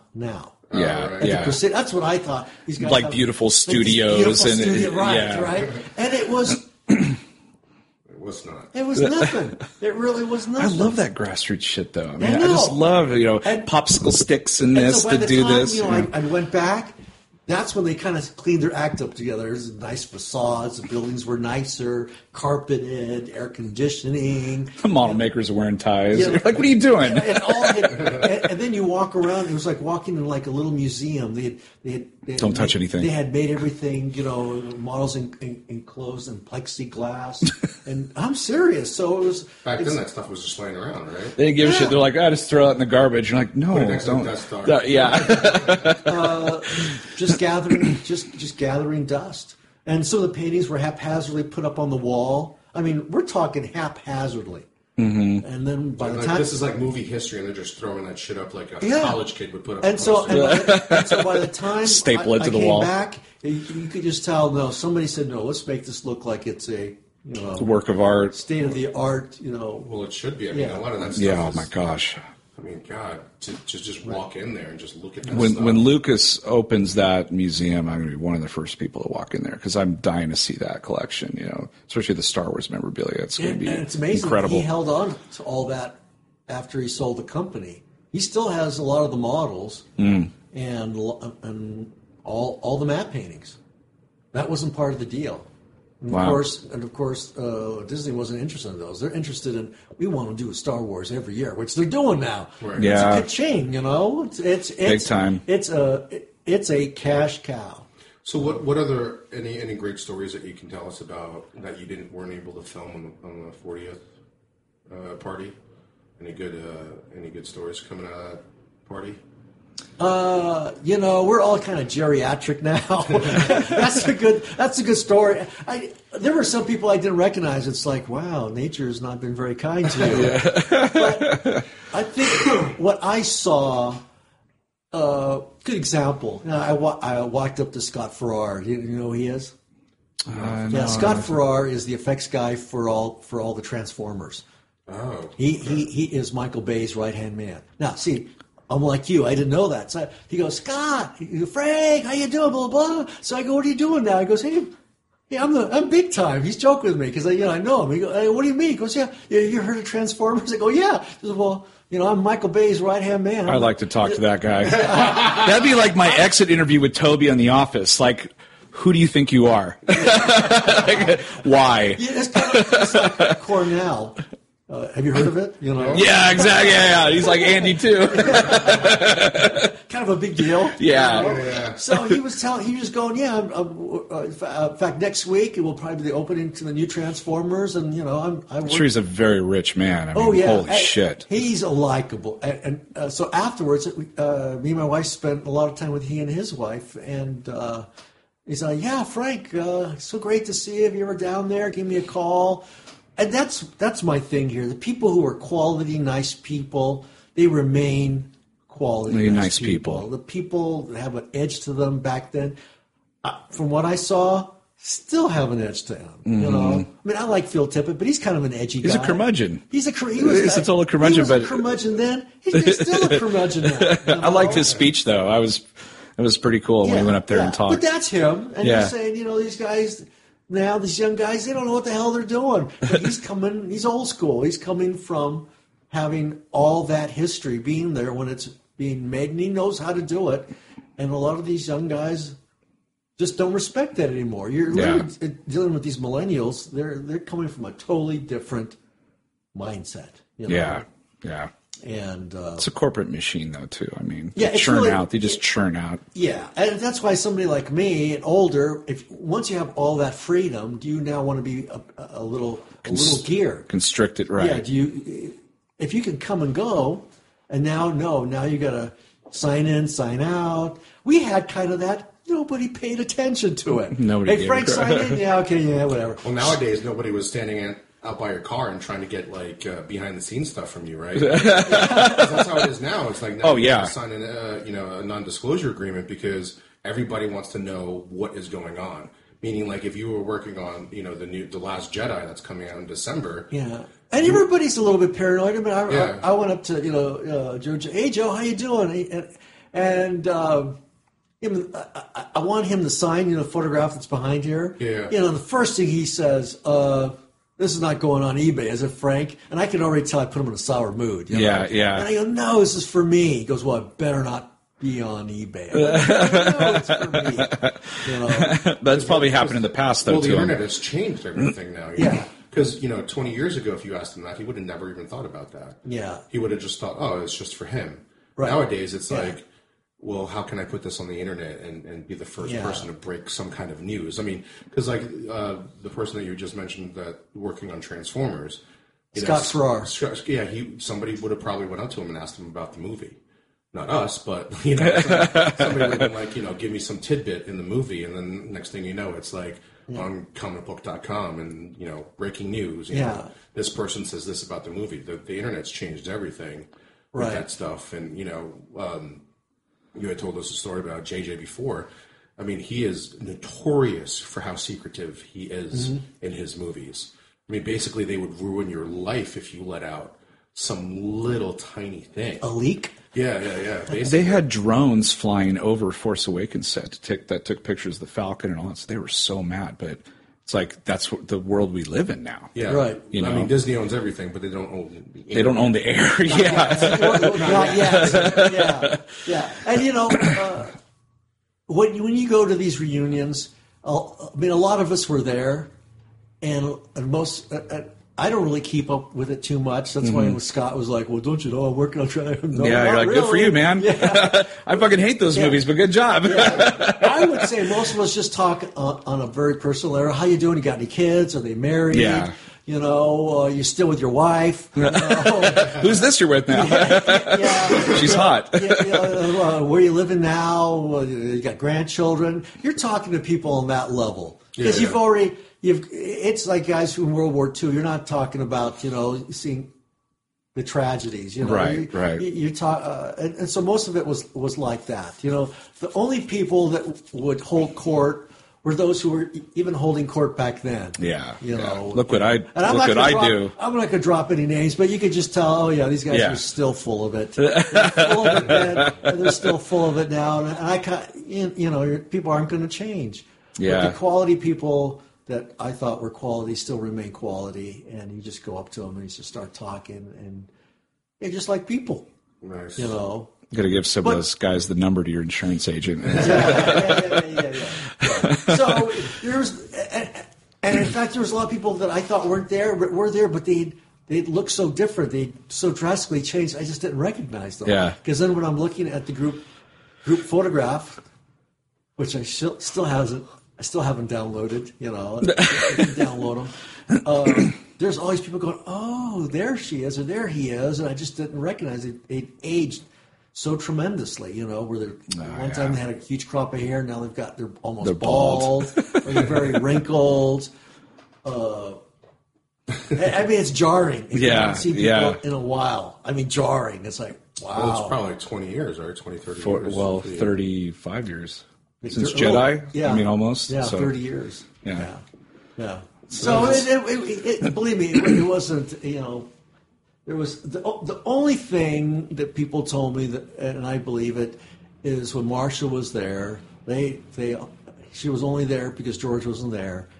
And from what some couple people told me, they were able to open up more, especially during that little speech. Yeah, they were able to kind of say more. They were able to say more because George wasn't there. And so I had a lot of people say if he was there, they would have been more tight-lipped. Yeah, he doesn't own shit because anymore. they're afraid of him, you know? He doesn't own anything anymore. Yeah, you're right. I mean, but still. He still holds sway, you know. Right. And so a lot of people were free. A lot of people gave Marsha a lot of love. You know, Yeah, I saw that clip. She was tearing up because he's literally written her out of the books. And Like David Prowse. Yeah. Yeah. And so it was good to see her there. And I hardly didn't recognize her because she's aged a little bit. And I just remember her just being just full of life and vivacious. You know, she's an older woman now, so she was just a little bit more sedate and quiet. So that was a little jarring for me to see that. So...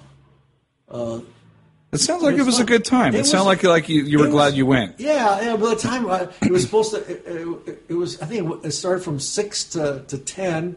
I didn't leave till close to 11 because we were just talking to people and just how you doing, what are you up to, and you know, and nothing like tell me what you're doing now and how, nothing like that. It's just that's cool, man. Children, yeah, you know, and just personable stuff. You know, when you really care about somebody, it's like, yeah, how you doing?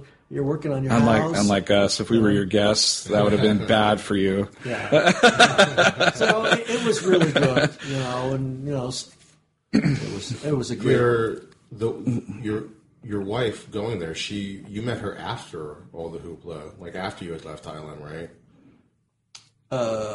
Yes. So, what was her take on this whole? Like, does she have an idea of how crazy and how big? You know. Of what you were part of. Man, that's a great question. Because my wife... Go do the dishes. You know, I don't give a shit who you are. Brought their wine, you know, and I just made it, you know, wanted to bring her. And she kept squeezing me, and she's going, wow, Frank, you were really a part of something really big. That's so cool. Because she's looking at it from the outside. Right, because she didn't know you back then. No. So. And she's going, wow, Frank, this is really, really big. I'm so proud of you, you know.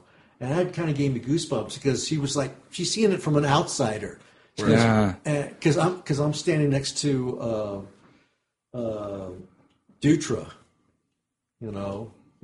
Remember, first special effects guy, Oscar, you know. Is that his name? Dykstra. Yeah. Oh, there was Randy Dutra, who was in Creature Department, and Dykstra. So Dykstra, during the group photo, you know, he's got his Oscar. You know, right there. He's that guy. Remember this? He brought his college sweater jacket. Yeah. You know, he did. I said, "Where'd you hear at ILM?" You know, and he goes, "No." He's grumpy, and I go, "Didn't I see you here?" And he goes, "No." I went, okay, this guy's not too friendly. I said, can I take a picture of you with your Oscar? Okay. That was about my conversation with him. Wow. You know? A grump. But, you know,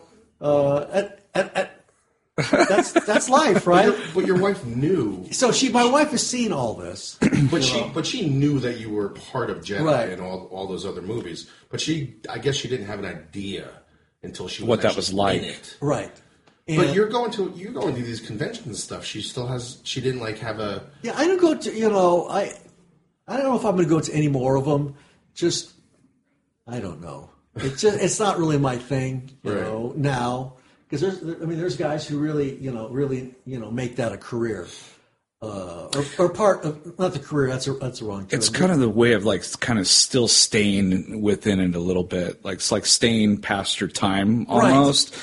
But I mean, for some people, but other people, I'll do this here because I like you guys. Yeah, exactly. But yeah, right. I think it's equality, but it's just, I don't want to be one of those guys who hangs on because, this was something I'm known for and this is how I get attention. I don't need that. Right. I really don't. Well, we were talking to you before. And the reason I have some of the Star Wars stuff up is because I've had so many people ask you about it. Frank, why isn't your Star It took a while before I put this up. He's like Alec Guinness. He's like, fuck Star Wars. I don't want to. That's not me. It's not everything that I am. But I wasn't Hamlet? Yeah.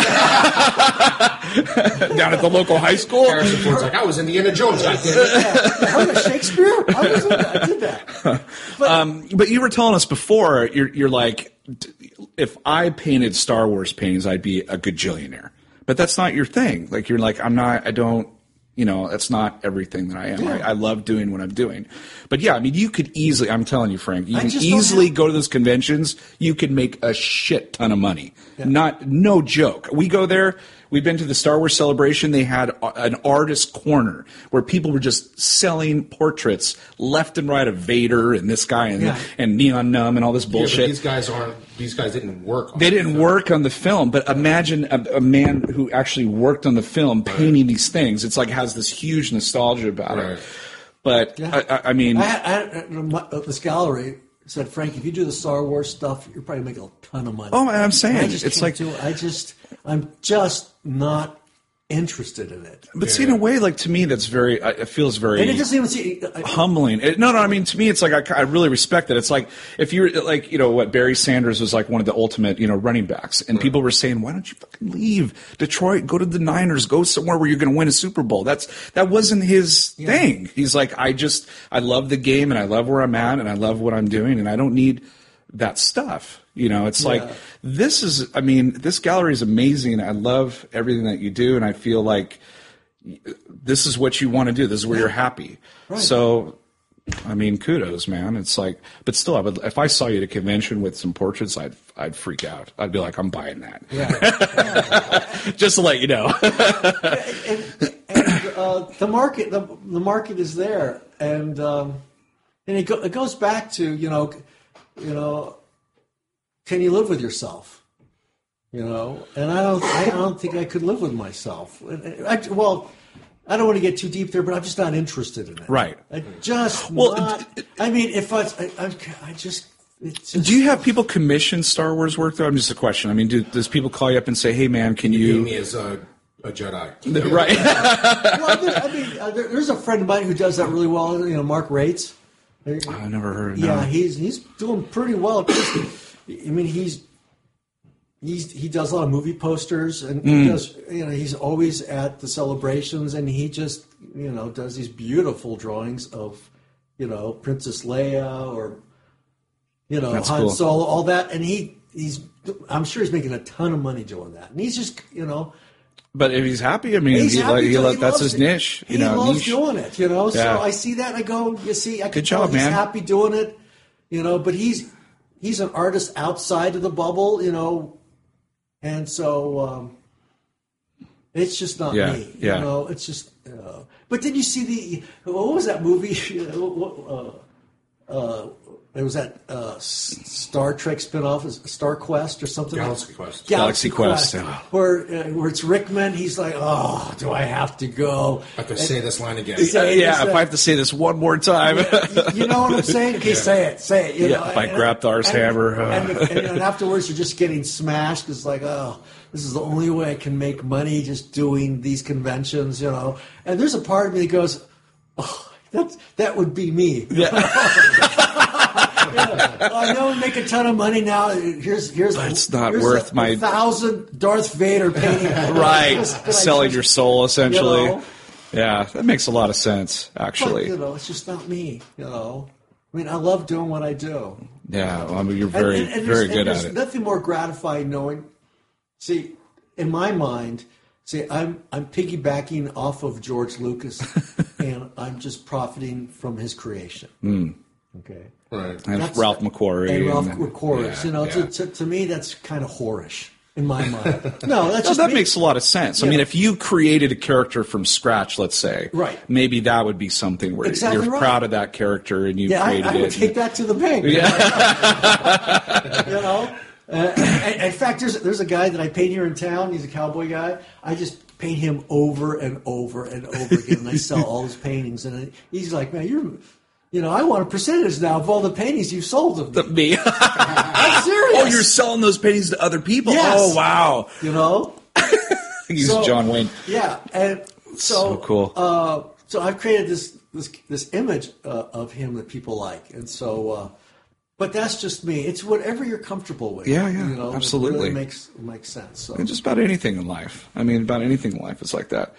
Okay, so beside matte paintings and portraits and things like that, I noticed for whatever reason on the IMDb page they have like a section called Art Department, and it said that you did like packaging. Like you've done like illustrations on packaging, like Sim Life is what I have right here, the game Sim Life. So you did like the actual software box packaging.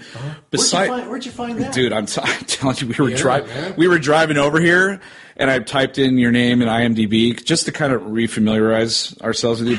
But there was one. Jeez, Louis. Yeah, but there was an illustration Oh, I got link, some- and I did- clicked on that, and I was did, like, Star Wars vitamins. what? Oh, the packaging for that? Yeah, hold on. Oh, no way.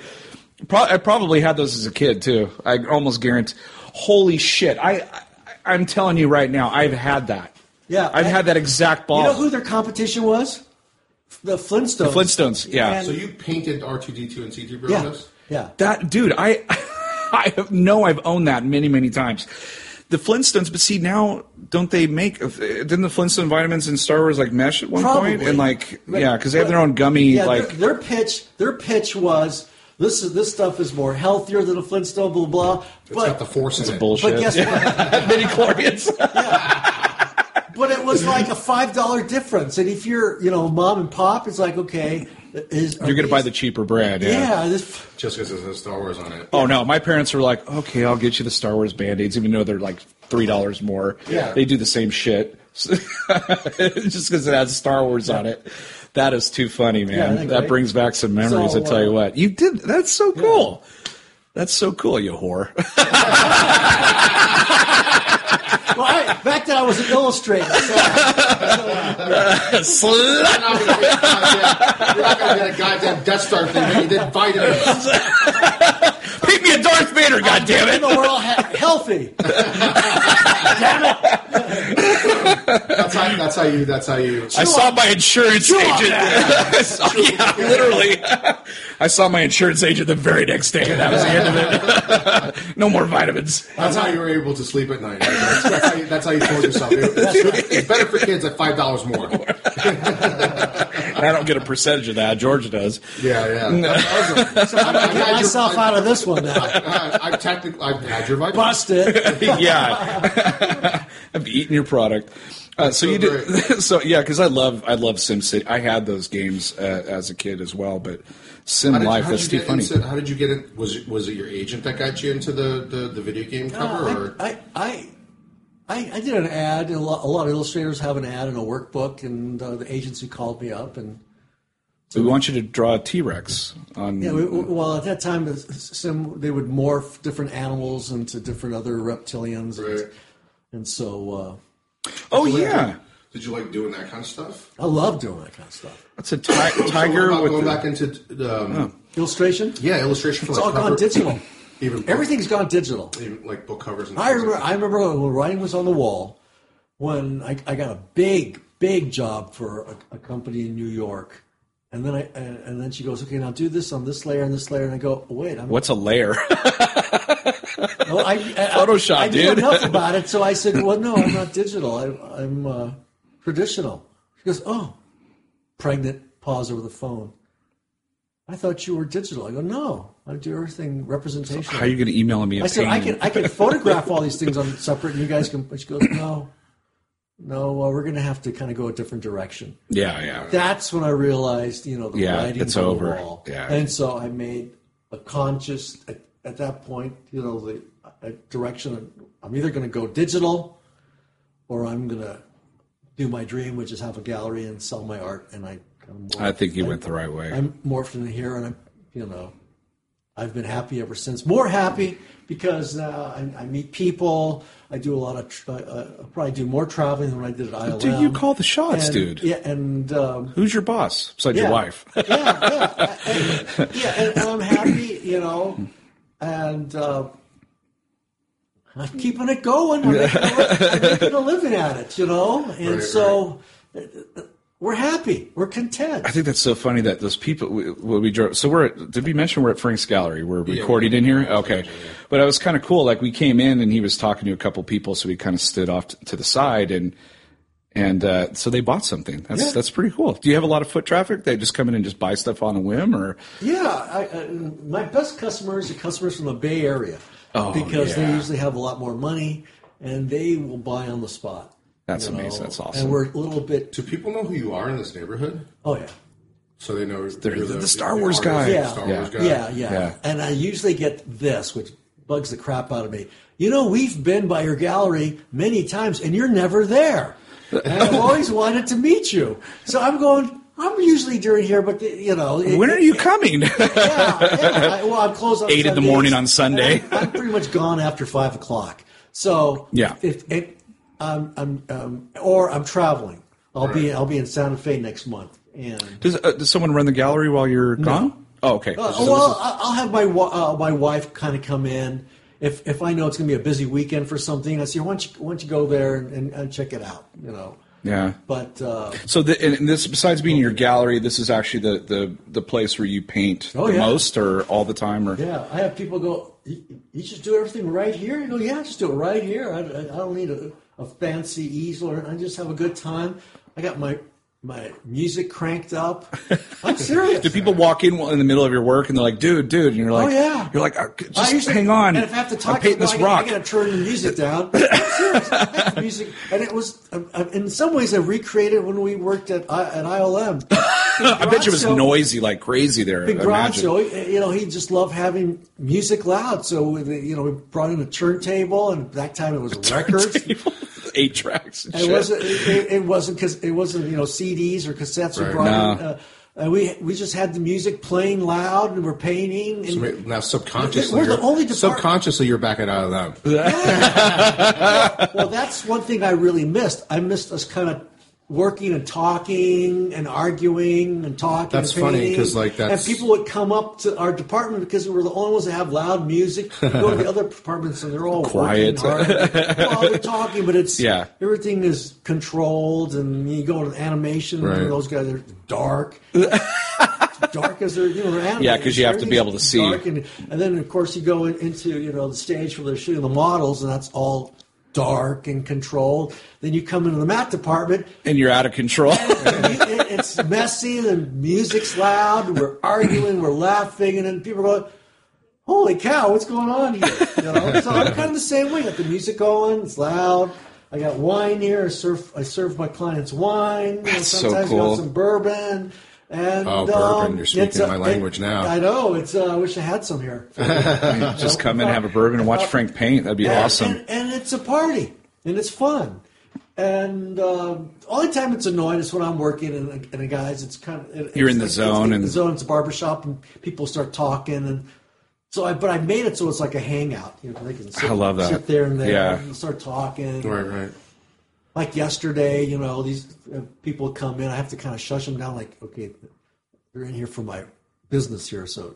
Yeah. That's the only time where I have to kind of tell them, this is my business. Yeah, here for business. It's not cheers today.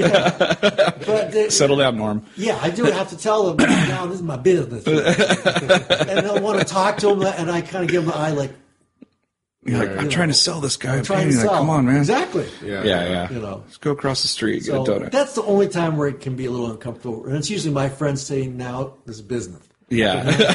They're all cursing and shit. It's like, dude. Like, They drank your bourbon. yeah. They're all getting hammered in the And that's corner. happened. I'm only 40 minutes from you. Really? Yeah, I'm only 45 minutes less than that, depending on traffic. Well, you're coming down from Reading. Oh, yeah. So I'm like 3 hours away. Okay, wow. I appreciate that. Yeah. That's why I had to get you guys some coffee. You want some wine? Got some wine. I could. He's got to drive. Oh, I got to go pick up my wife and head home after this. Yeah. But You're so close. I'm thinking if there's a day that I don't have the kids, I'm going to come hang out and drink bourbon with you. there you go. oh, Just be you like, need hey, to do Frank, that. are you busy? Today? Yeah. Just painting. I'm going to bring a bottle of bourbon. Let's drink. That's, After, in fact, there's a buddy of mine emailed me, Frank, I came by. Had some bourbon. You're not there. Text him back. Don't open it. He goes, I won't. I keep it yeah, sealed. yeah. But I like bourbon. Yeah, Yeah, bourbon's that's awesome. Yeah. Bourbon's one of the things that I It's like. like so Mad Men. It's awesome. Yeah, well, I like bourbon everything. Like the beer that I drink is usually bourbon barreled type stuff. That's how much I like bourbon. My beer has to be bourbon barreled. I like my wine. Does it taste like bourbon? If it tastes like bourbon, I want it. I want it. Well, Frank, man, we really appreciate this. And after I guess we hang up the mic, I want to really, really take a look around. But Yeah, let's go get lunch or something too. if you're hungry, Yeah, yeah. I had actually, my son had a housewarming, got married. Beautiful. Yeah, we Right, saw the that's pictures. Yeah, It's wonderful. A beautiful Russian girl, and they just have a lot of people who just couldn't do it, so they just said, let's push it into August for the housewarming. Oh, that's So great. that's why it was 10-2. Oh, right. Yeah. And Well, weddings So- take up so much time and honeymoon and all that. So this is Yeah. nice. So it's going to be a nice little so get I together. don't have anywhere to go now. So. No, let's go grab a little lunch. That's the other thing. A follow-up question, really quickly, before we end this. I had mentioned your wife wasn't really part of that when you were at ILM. What about your kids? I know we met your one son.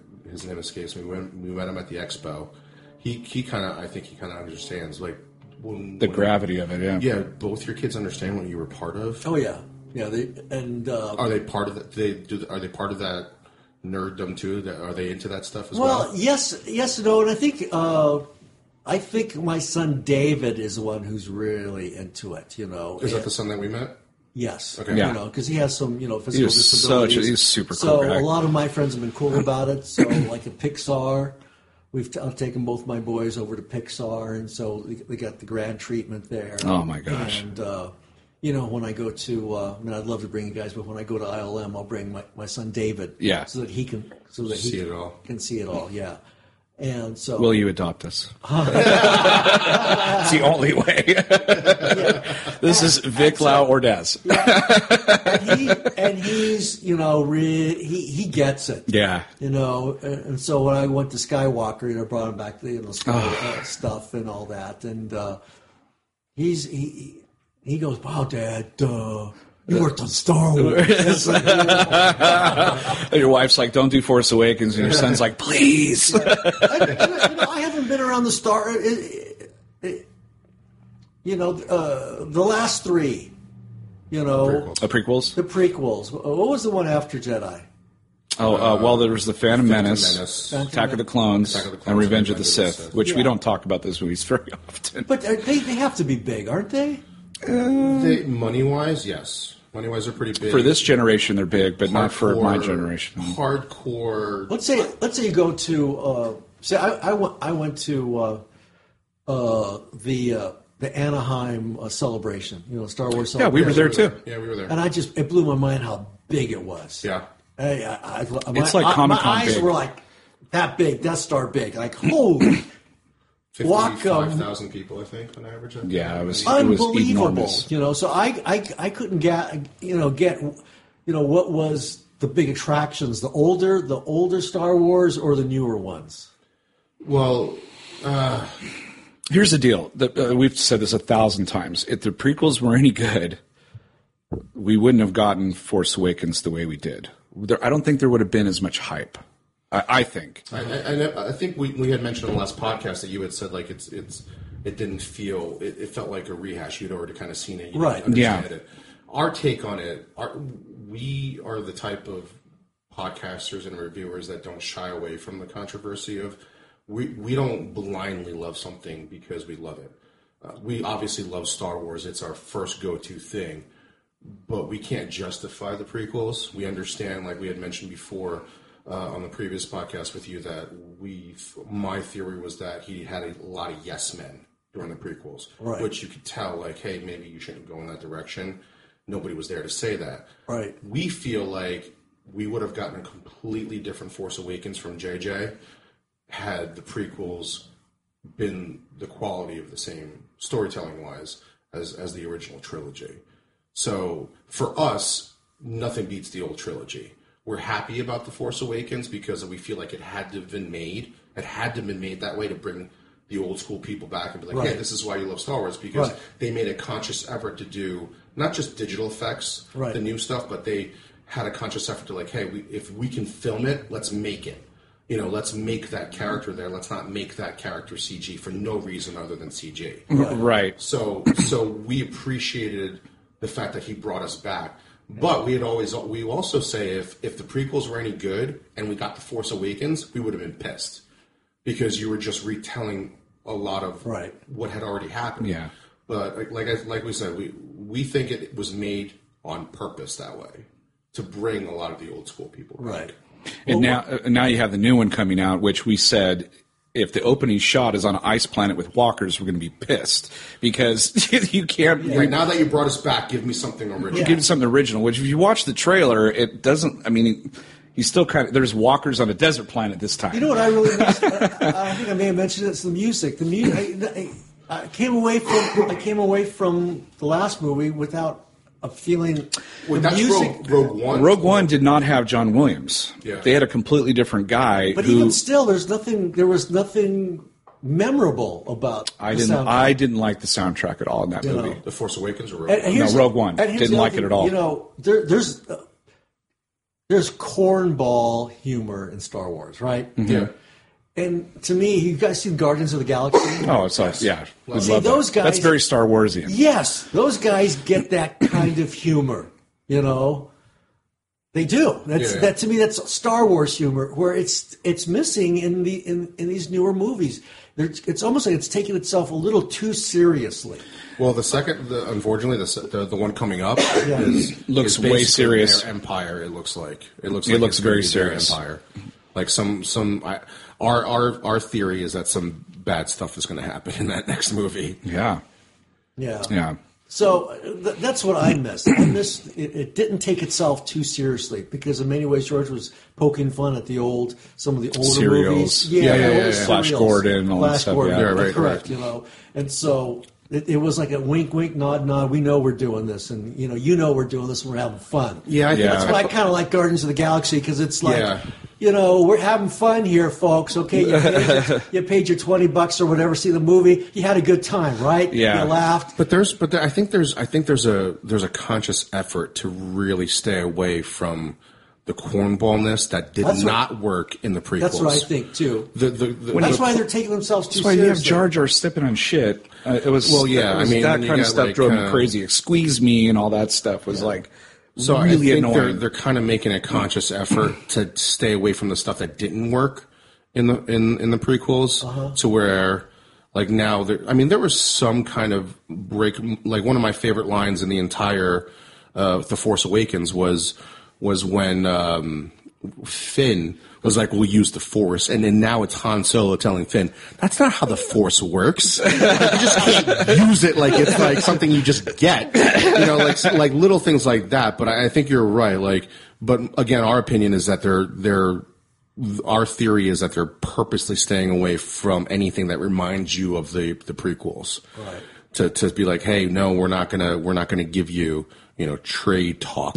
And Trade Federation and talk poop jokes, So I think that's our theory is that it's more serious, but I think they have to make sure that it doesn't that it reminds you of Empire Strikes Back, that it doesn't remind you of Attack of the Clones. What I liked about Force One is some of the models reminded me of the original Star Wars. Yeah, because it was practical effects. Yeah.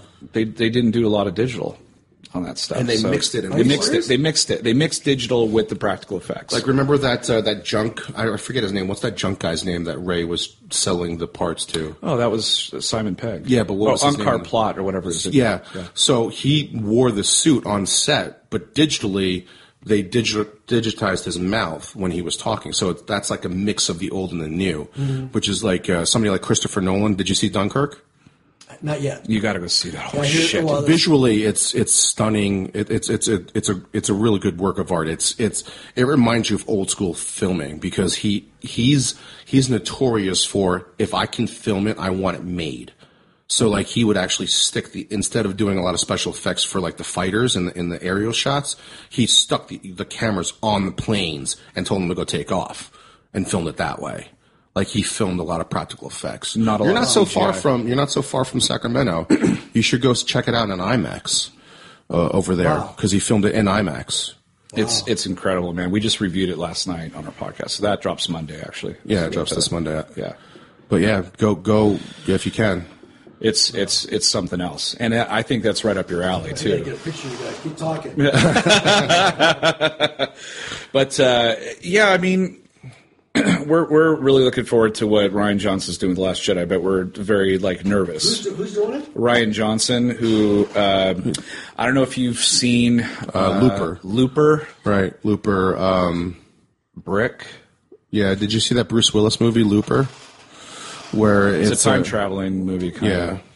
of. What was that movie that's supposed to be the best visual movie in a long time, Valerian? Have you guys seen that yet? Okay, you so saw it, he yeah. didn't see it. I saw it. I do you thought it think? was gorgeous. I thought the story was really weak because That's we've what I seen heard. it. I heard visually it was like unbelievable. Well, like I was telling him, I said if they made this movie 20 years ago, I would have been blown away. But this was a story written years and years ago. Because it's based on a book. So there have already been movies almost like based on Valerian. I mean, there are too many story elements. So now this far in the game, putting Valerian out, it's like I've seen this before. Yeah, been there, done that. Some of the special effects and situations that they did in the movie were unlike anything I've ever seen. I was like Avatar. I saw Avatar. Right, Not a great story. We've seen that as Dances with Wolves in Space. But visually, it was like, how did they do it? This is amazing. Right. Yeah. So if you're going to go into it like that, you'll enjoy it. You'll enjoy it. Sorry. Yeah. My computer talks. It's all wrap it up.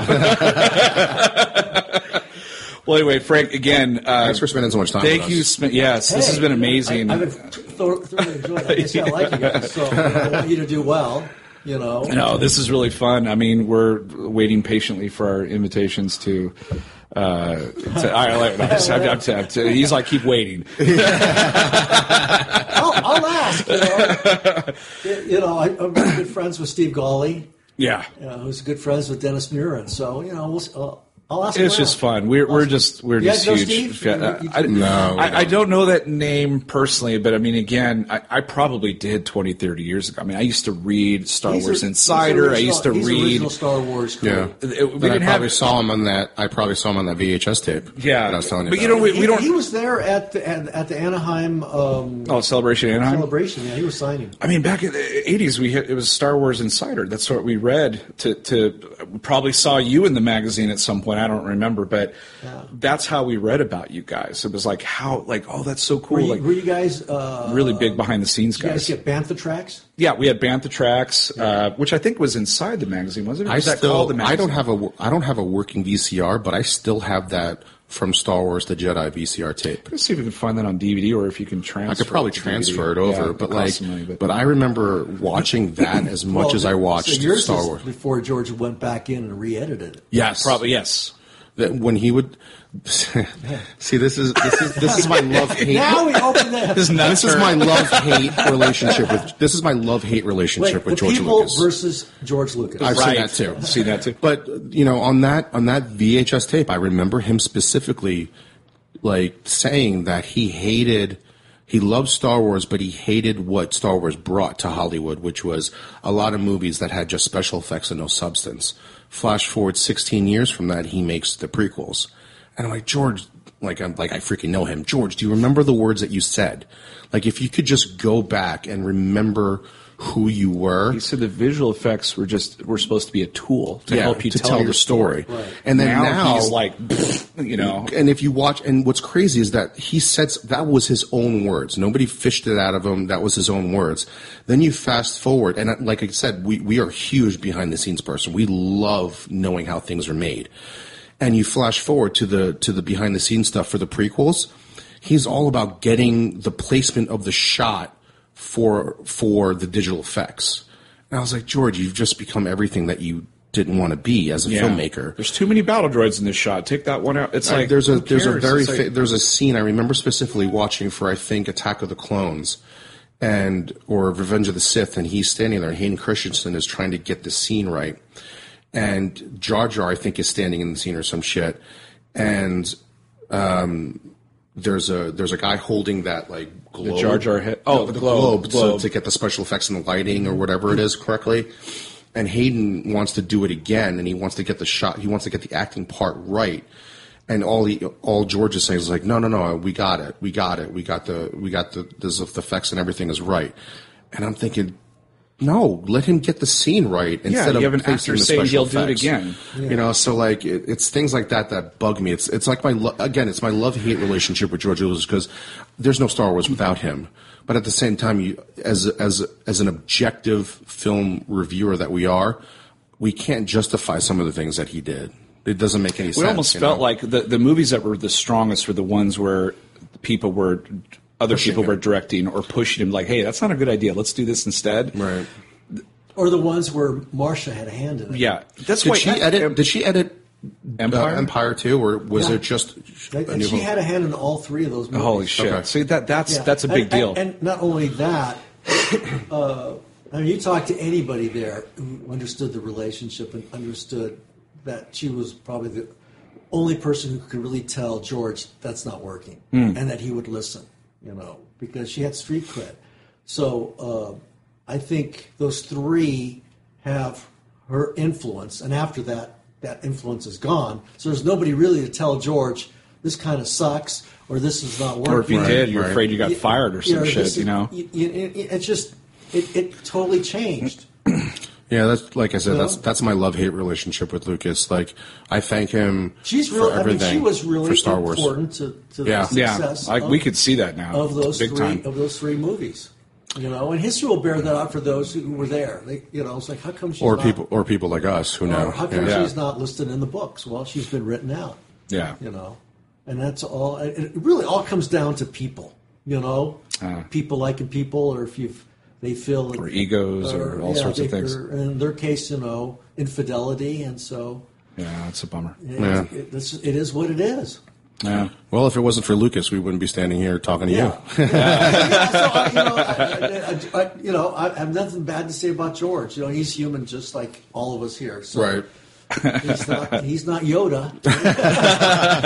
Well, even Yoda screwed up in the prequels. Yeah.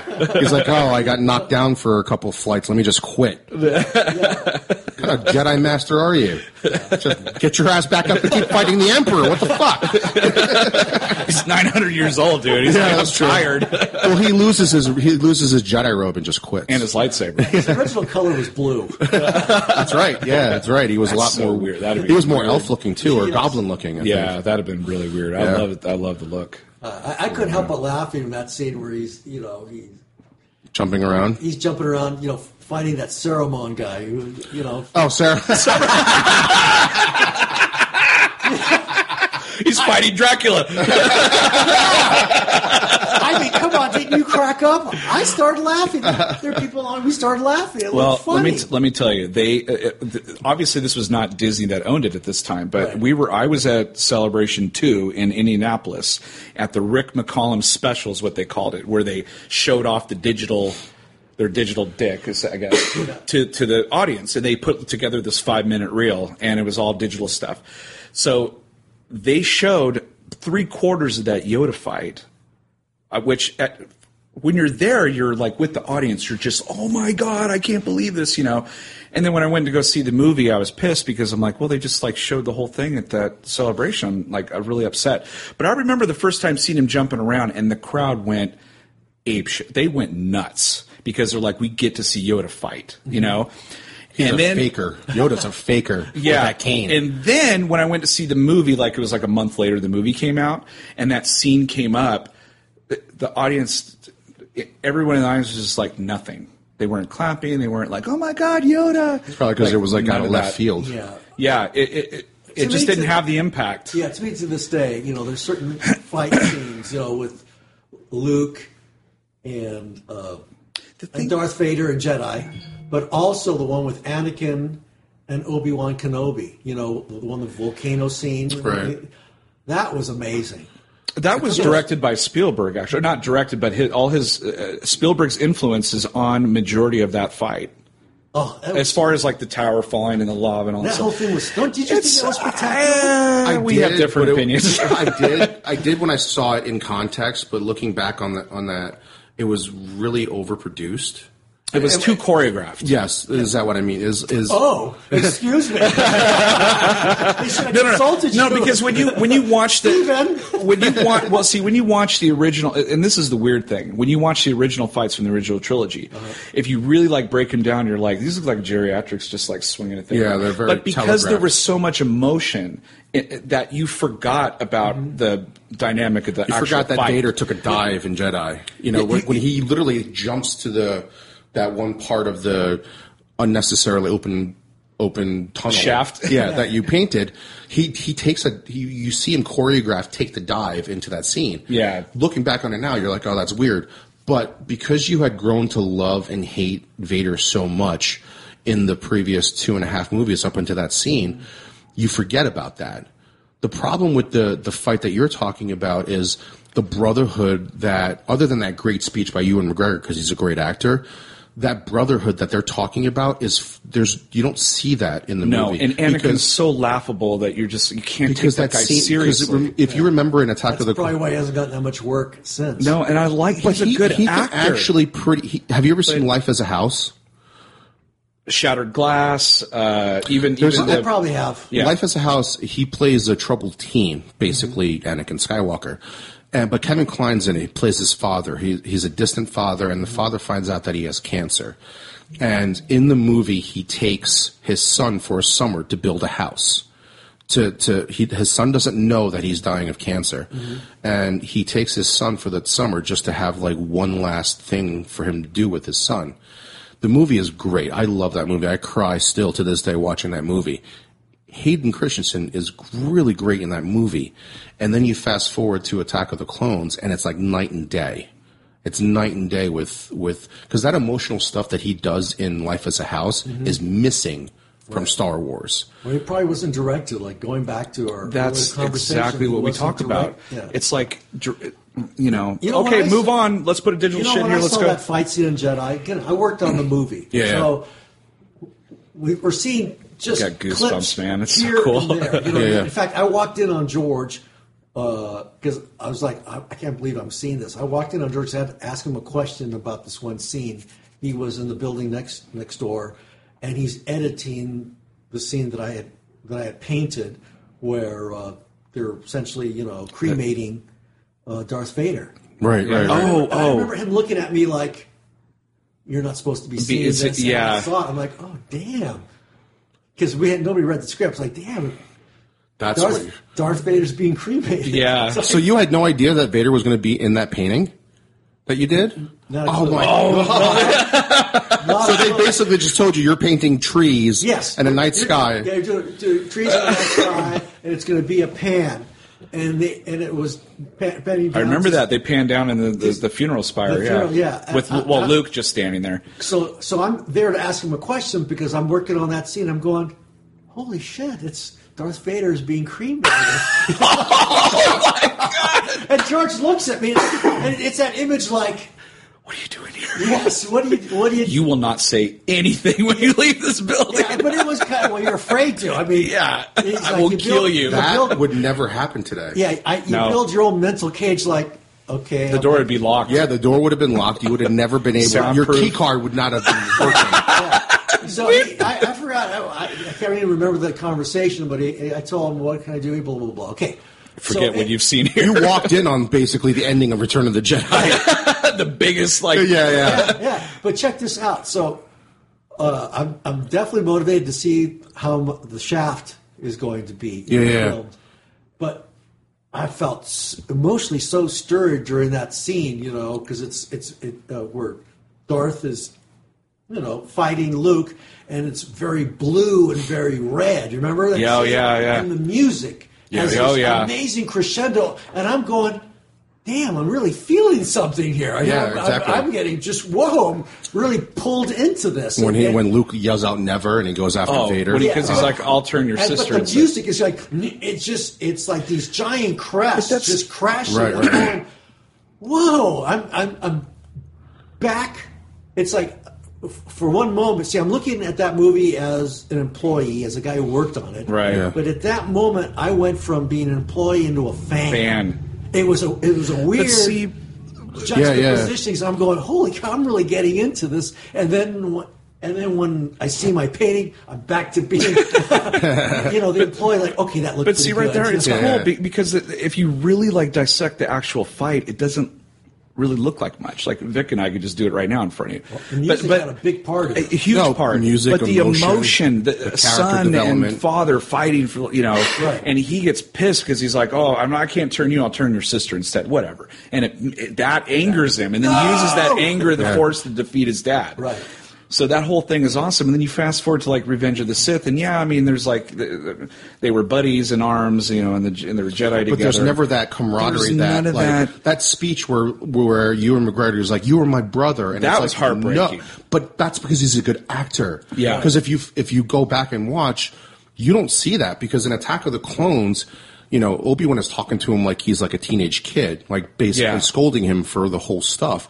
And then you fast forward to Revenge of the Sith, where there's conversations of them, where they just rescued the Emperor, the Chancellor, and he's like, no, that thing on Nemonia doesn't count, because he says that Anakin had saved him a bunch of times, but there still isn't that brotherhood that Ewan McGregor is acting that scene out. It's only because he's such a great actor that he pulls the line off. But if you go back and watch the two movies, it's not there. The problem is they never show the two of them in those situations. They just reference them. Yeah, so the reference doesn't do anything. Have you watched the Clone Wars series, the cartoon? No. There's shots in there where Obi-Wan and Anakin are actually Anakin actually goes out, Obi-Wan is captured at some point in time, and Anakin goes after him, and you can see the anger and the desperation and the worriness in Anakin, and that's what was missing in the prequels, where you got that feeling that Anakin loves Obi-Wan, that he in an attachment way that a Jedi is not supposed to, and that's where that separation of where Anakin's supposed to fall to the dark side so easily. You get that in the cartoons where you see Anakin love him more. You could see Obi-Wan doing it too, but Anakin goes above and beyond and just goes against. Animated series. Well, yes, exactly. And also, you have to think of Episode 1. You got Liam Neeson, an amazing actor. You have Ewan McGregor. Yeah. When Qui-Gon dies at the end of that, spoilers, when he dies, you see the emotion. When he yells no, remember that? And then that fight with Darth Maul all of a sudden is like... Because you see Obi-Wan all of a sudden change, because before that, yes, they're fighting Darth Maul, but he goes after Darth Maul vengefully in that scene, and that's what's kind of missing in there. It's great to look at the Obi-Wan. You guys are a little too into this. We're really into it, but it's so choreographed. There's parts in that fight that drive me crazy. There was a part where they were both swinging their lightsabers together, and then they go, and they're holding. See, and I'm just like, the last one. To me, it was horrible. I came home, my kids. Yeah, you were saying Dad, you're no longer our dad. That's where they're all ganging up 2 against 1. Dad, you suck. I go back and forth with that. But movie. it was okay, I enjoyed it. Why is he rebelling against his dad, Han Solo? The Force Awakens. They took away the keys from his car. What? They didn't give you. We haven't filled the gap. Hopefully, there is gaps. I don't know. There's 2 more movies. Yeah, but to me, you're supposed to assume he's really pissed off now. He's going to kill his father. See, I didn't get. Yeah, it's cold. that's a tough one. That's a tough one. No, to I argue. can't justify that yet. But I haven't seen the full storyline, so Yeah. we'll see what We'll see happens if in the they next have two movies. that. Hopefully, they give us something more original in the next one, and we'll see what happens. Yeah. Yeah. We'll find out in a couple months. Well, this felt like Return of the King. We have 7 endings here. Seriously, if you heard George Lucas passed away, how would you feel?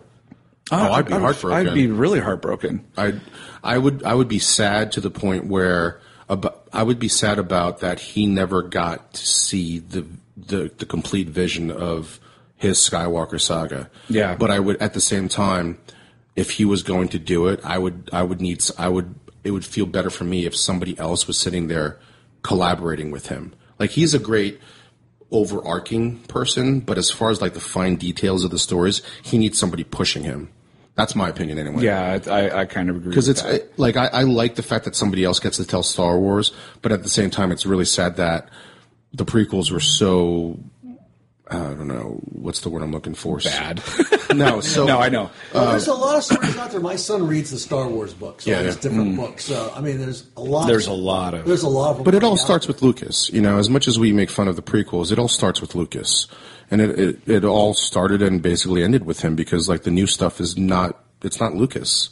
It's somebody else's Like interpretations. emulation. Yeah, It's somebody else. interpretation. It's somebody else basically taking those collectible toys and like how we used to tell how I used to play with toys is make my own story, Yeah. and that's basically what they're doing I now. forget who told me this. I don't know if it was Ben or somebody, but George, when he sold the company, he gave Disney treatments for. I heard about that. Yes, and they didn't use a single one of them. They said thanks. Oh, but, no, it's on YouTube. Oh, yeah, he was on YouTube. He's saying they said it wasn't Star Warsy enough. yeah, that's really weird. He said he went a different direction. He's like, oh, they went retro. Because when you even watched it, he's Well, like, they went he's retro. not wrong. Let's put it. He's not wrong. Right. That to the point where he's like, he basically said I liked my stories better because I was trying to do something different, and that's true. Yeah. But different wasn't really that good because nobody was telling him no. Right. They saw Trade Federation in the opening crawl of his new thing, and they said, no, we're not doing that. I mean, yeah, it is crazy that you tell the creator of Star Wars that's not Star Wars enough. But, I mean, you can see the prequels and say at some point in time he kind of lost his way about how to tell a story. It was all about the digital effects, essentially. Right? So in a sense, that's kind of crazy that you tell George Lucas that's not Star Warsy enough. Yeah. But at the same time, when you watch the prequels, it's like, no, that wasn't Star Yeah, Wars. it's weird. I mean, You know? and it's weird. I mean, is that your opinion too, or Yeah, generally. yeah? yeah. It's really weird with the digital effects because I remember when Weta was up and coming, like their Lord of the Rings movies came out at the same time as the prequels were coming About out. that, yeah. And I remember watching Lord of the Rings going like, these Because they effects shot- look so much Because better they shot a lot on of stuff location. practical. you Yeah. know? Right. Instead of like going to a blue screen or green screen and filming like, because that scene in Attack of the Clones where they're doing it in the arena, instead of going to find It's all in room with blue it's screen a everywhere. giant green screen with sand on the floor. Well, Yeah. Weta, or Peter Jackson, went out to New Zealand and filmed it on location, and then added the special effects that 80 needed. So there's a lot of production value in what Peter Jackson did versus standing in front of the green Again, screen. you're dealing with somebody who was adapting a really strong story. People who read Peter Jackson, you mean? Yeah, Peter Yeah, Jackson. yeah. Read The Hobbit or Lord Yeah, of course. of the Rings. In fact, after I saw the movie, I went out and I bought the book. Yeah, I And did I too. realized how much I they did too. cut out. I bought the art book. I bought all fat sorts of out there. stuff. How much they cut out. They should have cut out the 7 endings at the Return of the Jedi, but Revenge of the not Revenge, Return of the King. Jesus, yeah. Return to the Jedi. But I remember enjoying reading the book. If it wasn't for watching the movie, Yeah. I never would have gotten the book. Absolutely. I thoroughly enjoyed it. Absolutely. Yeah. I still haven't read The Okay, Force I'm- Awakens. I'm- But yeah, we're getting hungry. All right, Frankie, thank you so much. This was a pleasure, absolute pleasure. So fun. I'm sure there's The pleasure's mine. I'm sure there's a lot more stories too that we just haven't. We wanted to talk about more of your other movies, and we only got to 3. Yeah, but Star Wars always Yeah. just seems to Yeah, trump somehow. everything. Always. Well, but, it's the biggie. That's right. Well, this was Chew on This, a Nerds United podcast in Frank Ordaz's gallery in Auburn, which you haven't plugged. You should have plugged that. Yeah, give us the 843 Lincoln Way in beautiful Auburn, California. Come on down. Bring a bottle of bourbon. Yes, Yes, talk yeah, Star yeah, Wars, 10% but only off. the You heard it here. Over $10,000. If you mention Chew on this, he'll give you 10% off, but you have to bring a bottle of bourbon. Be sure to bring a stamp-approved coupon. That was Chew on This, an Nerd United podcast. I'm BJ. Vic. Until next time, folks, chew on that. Later.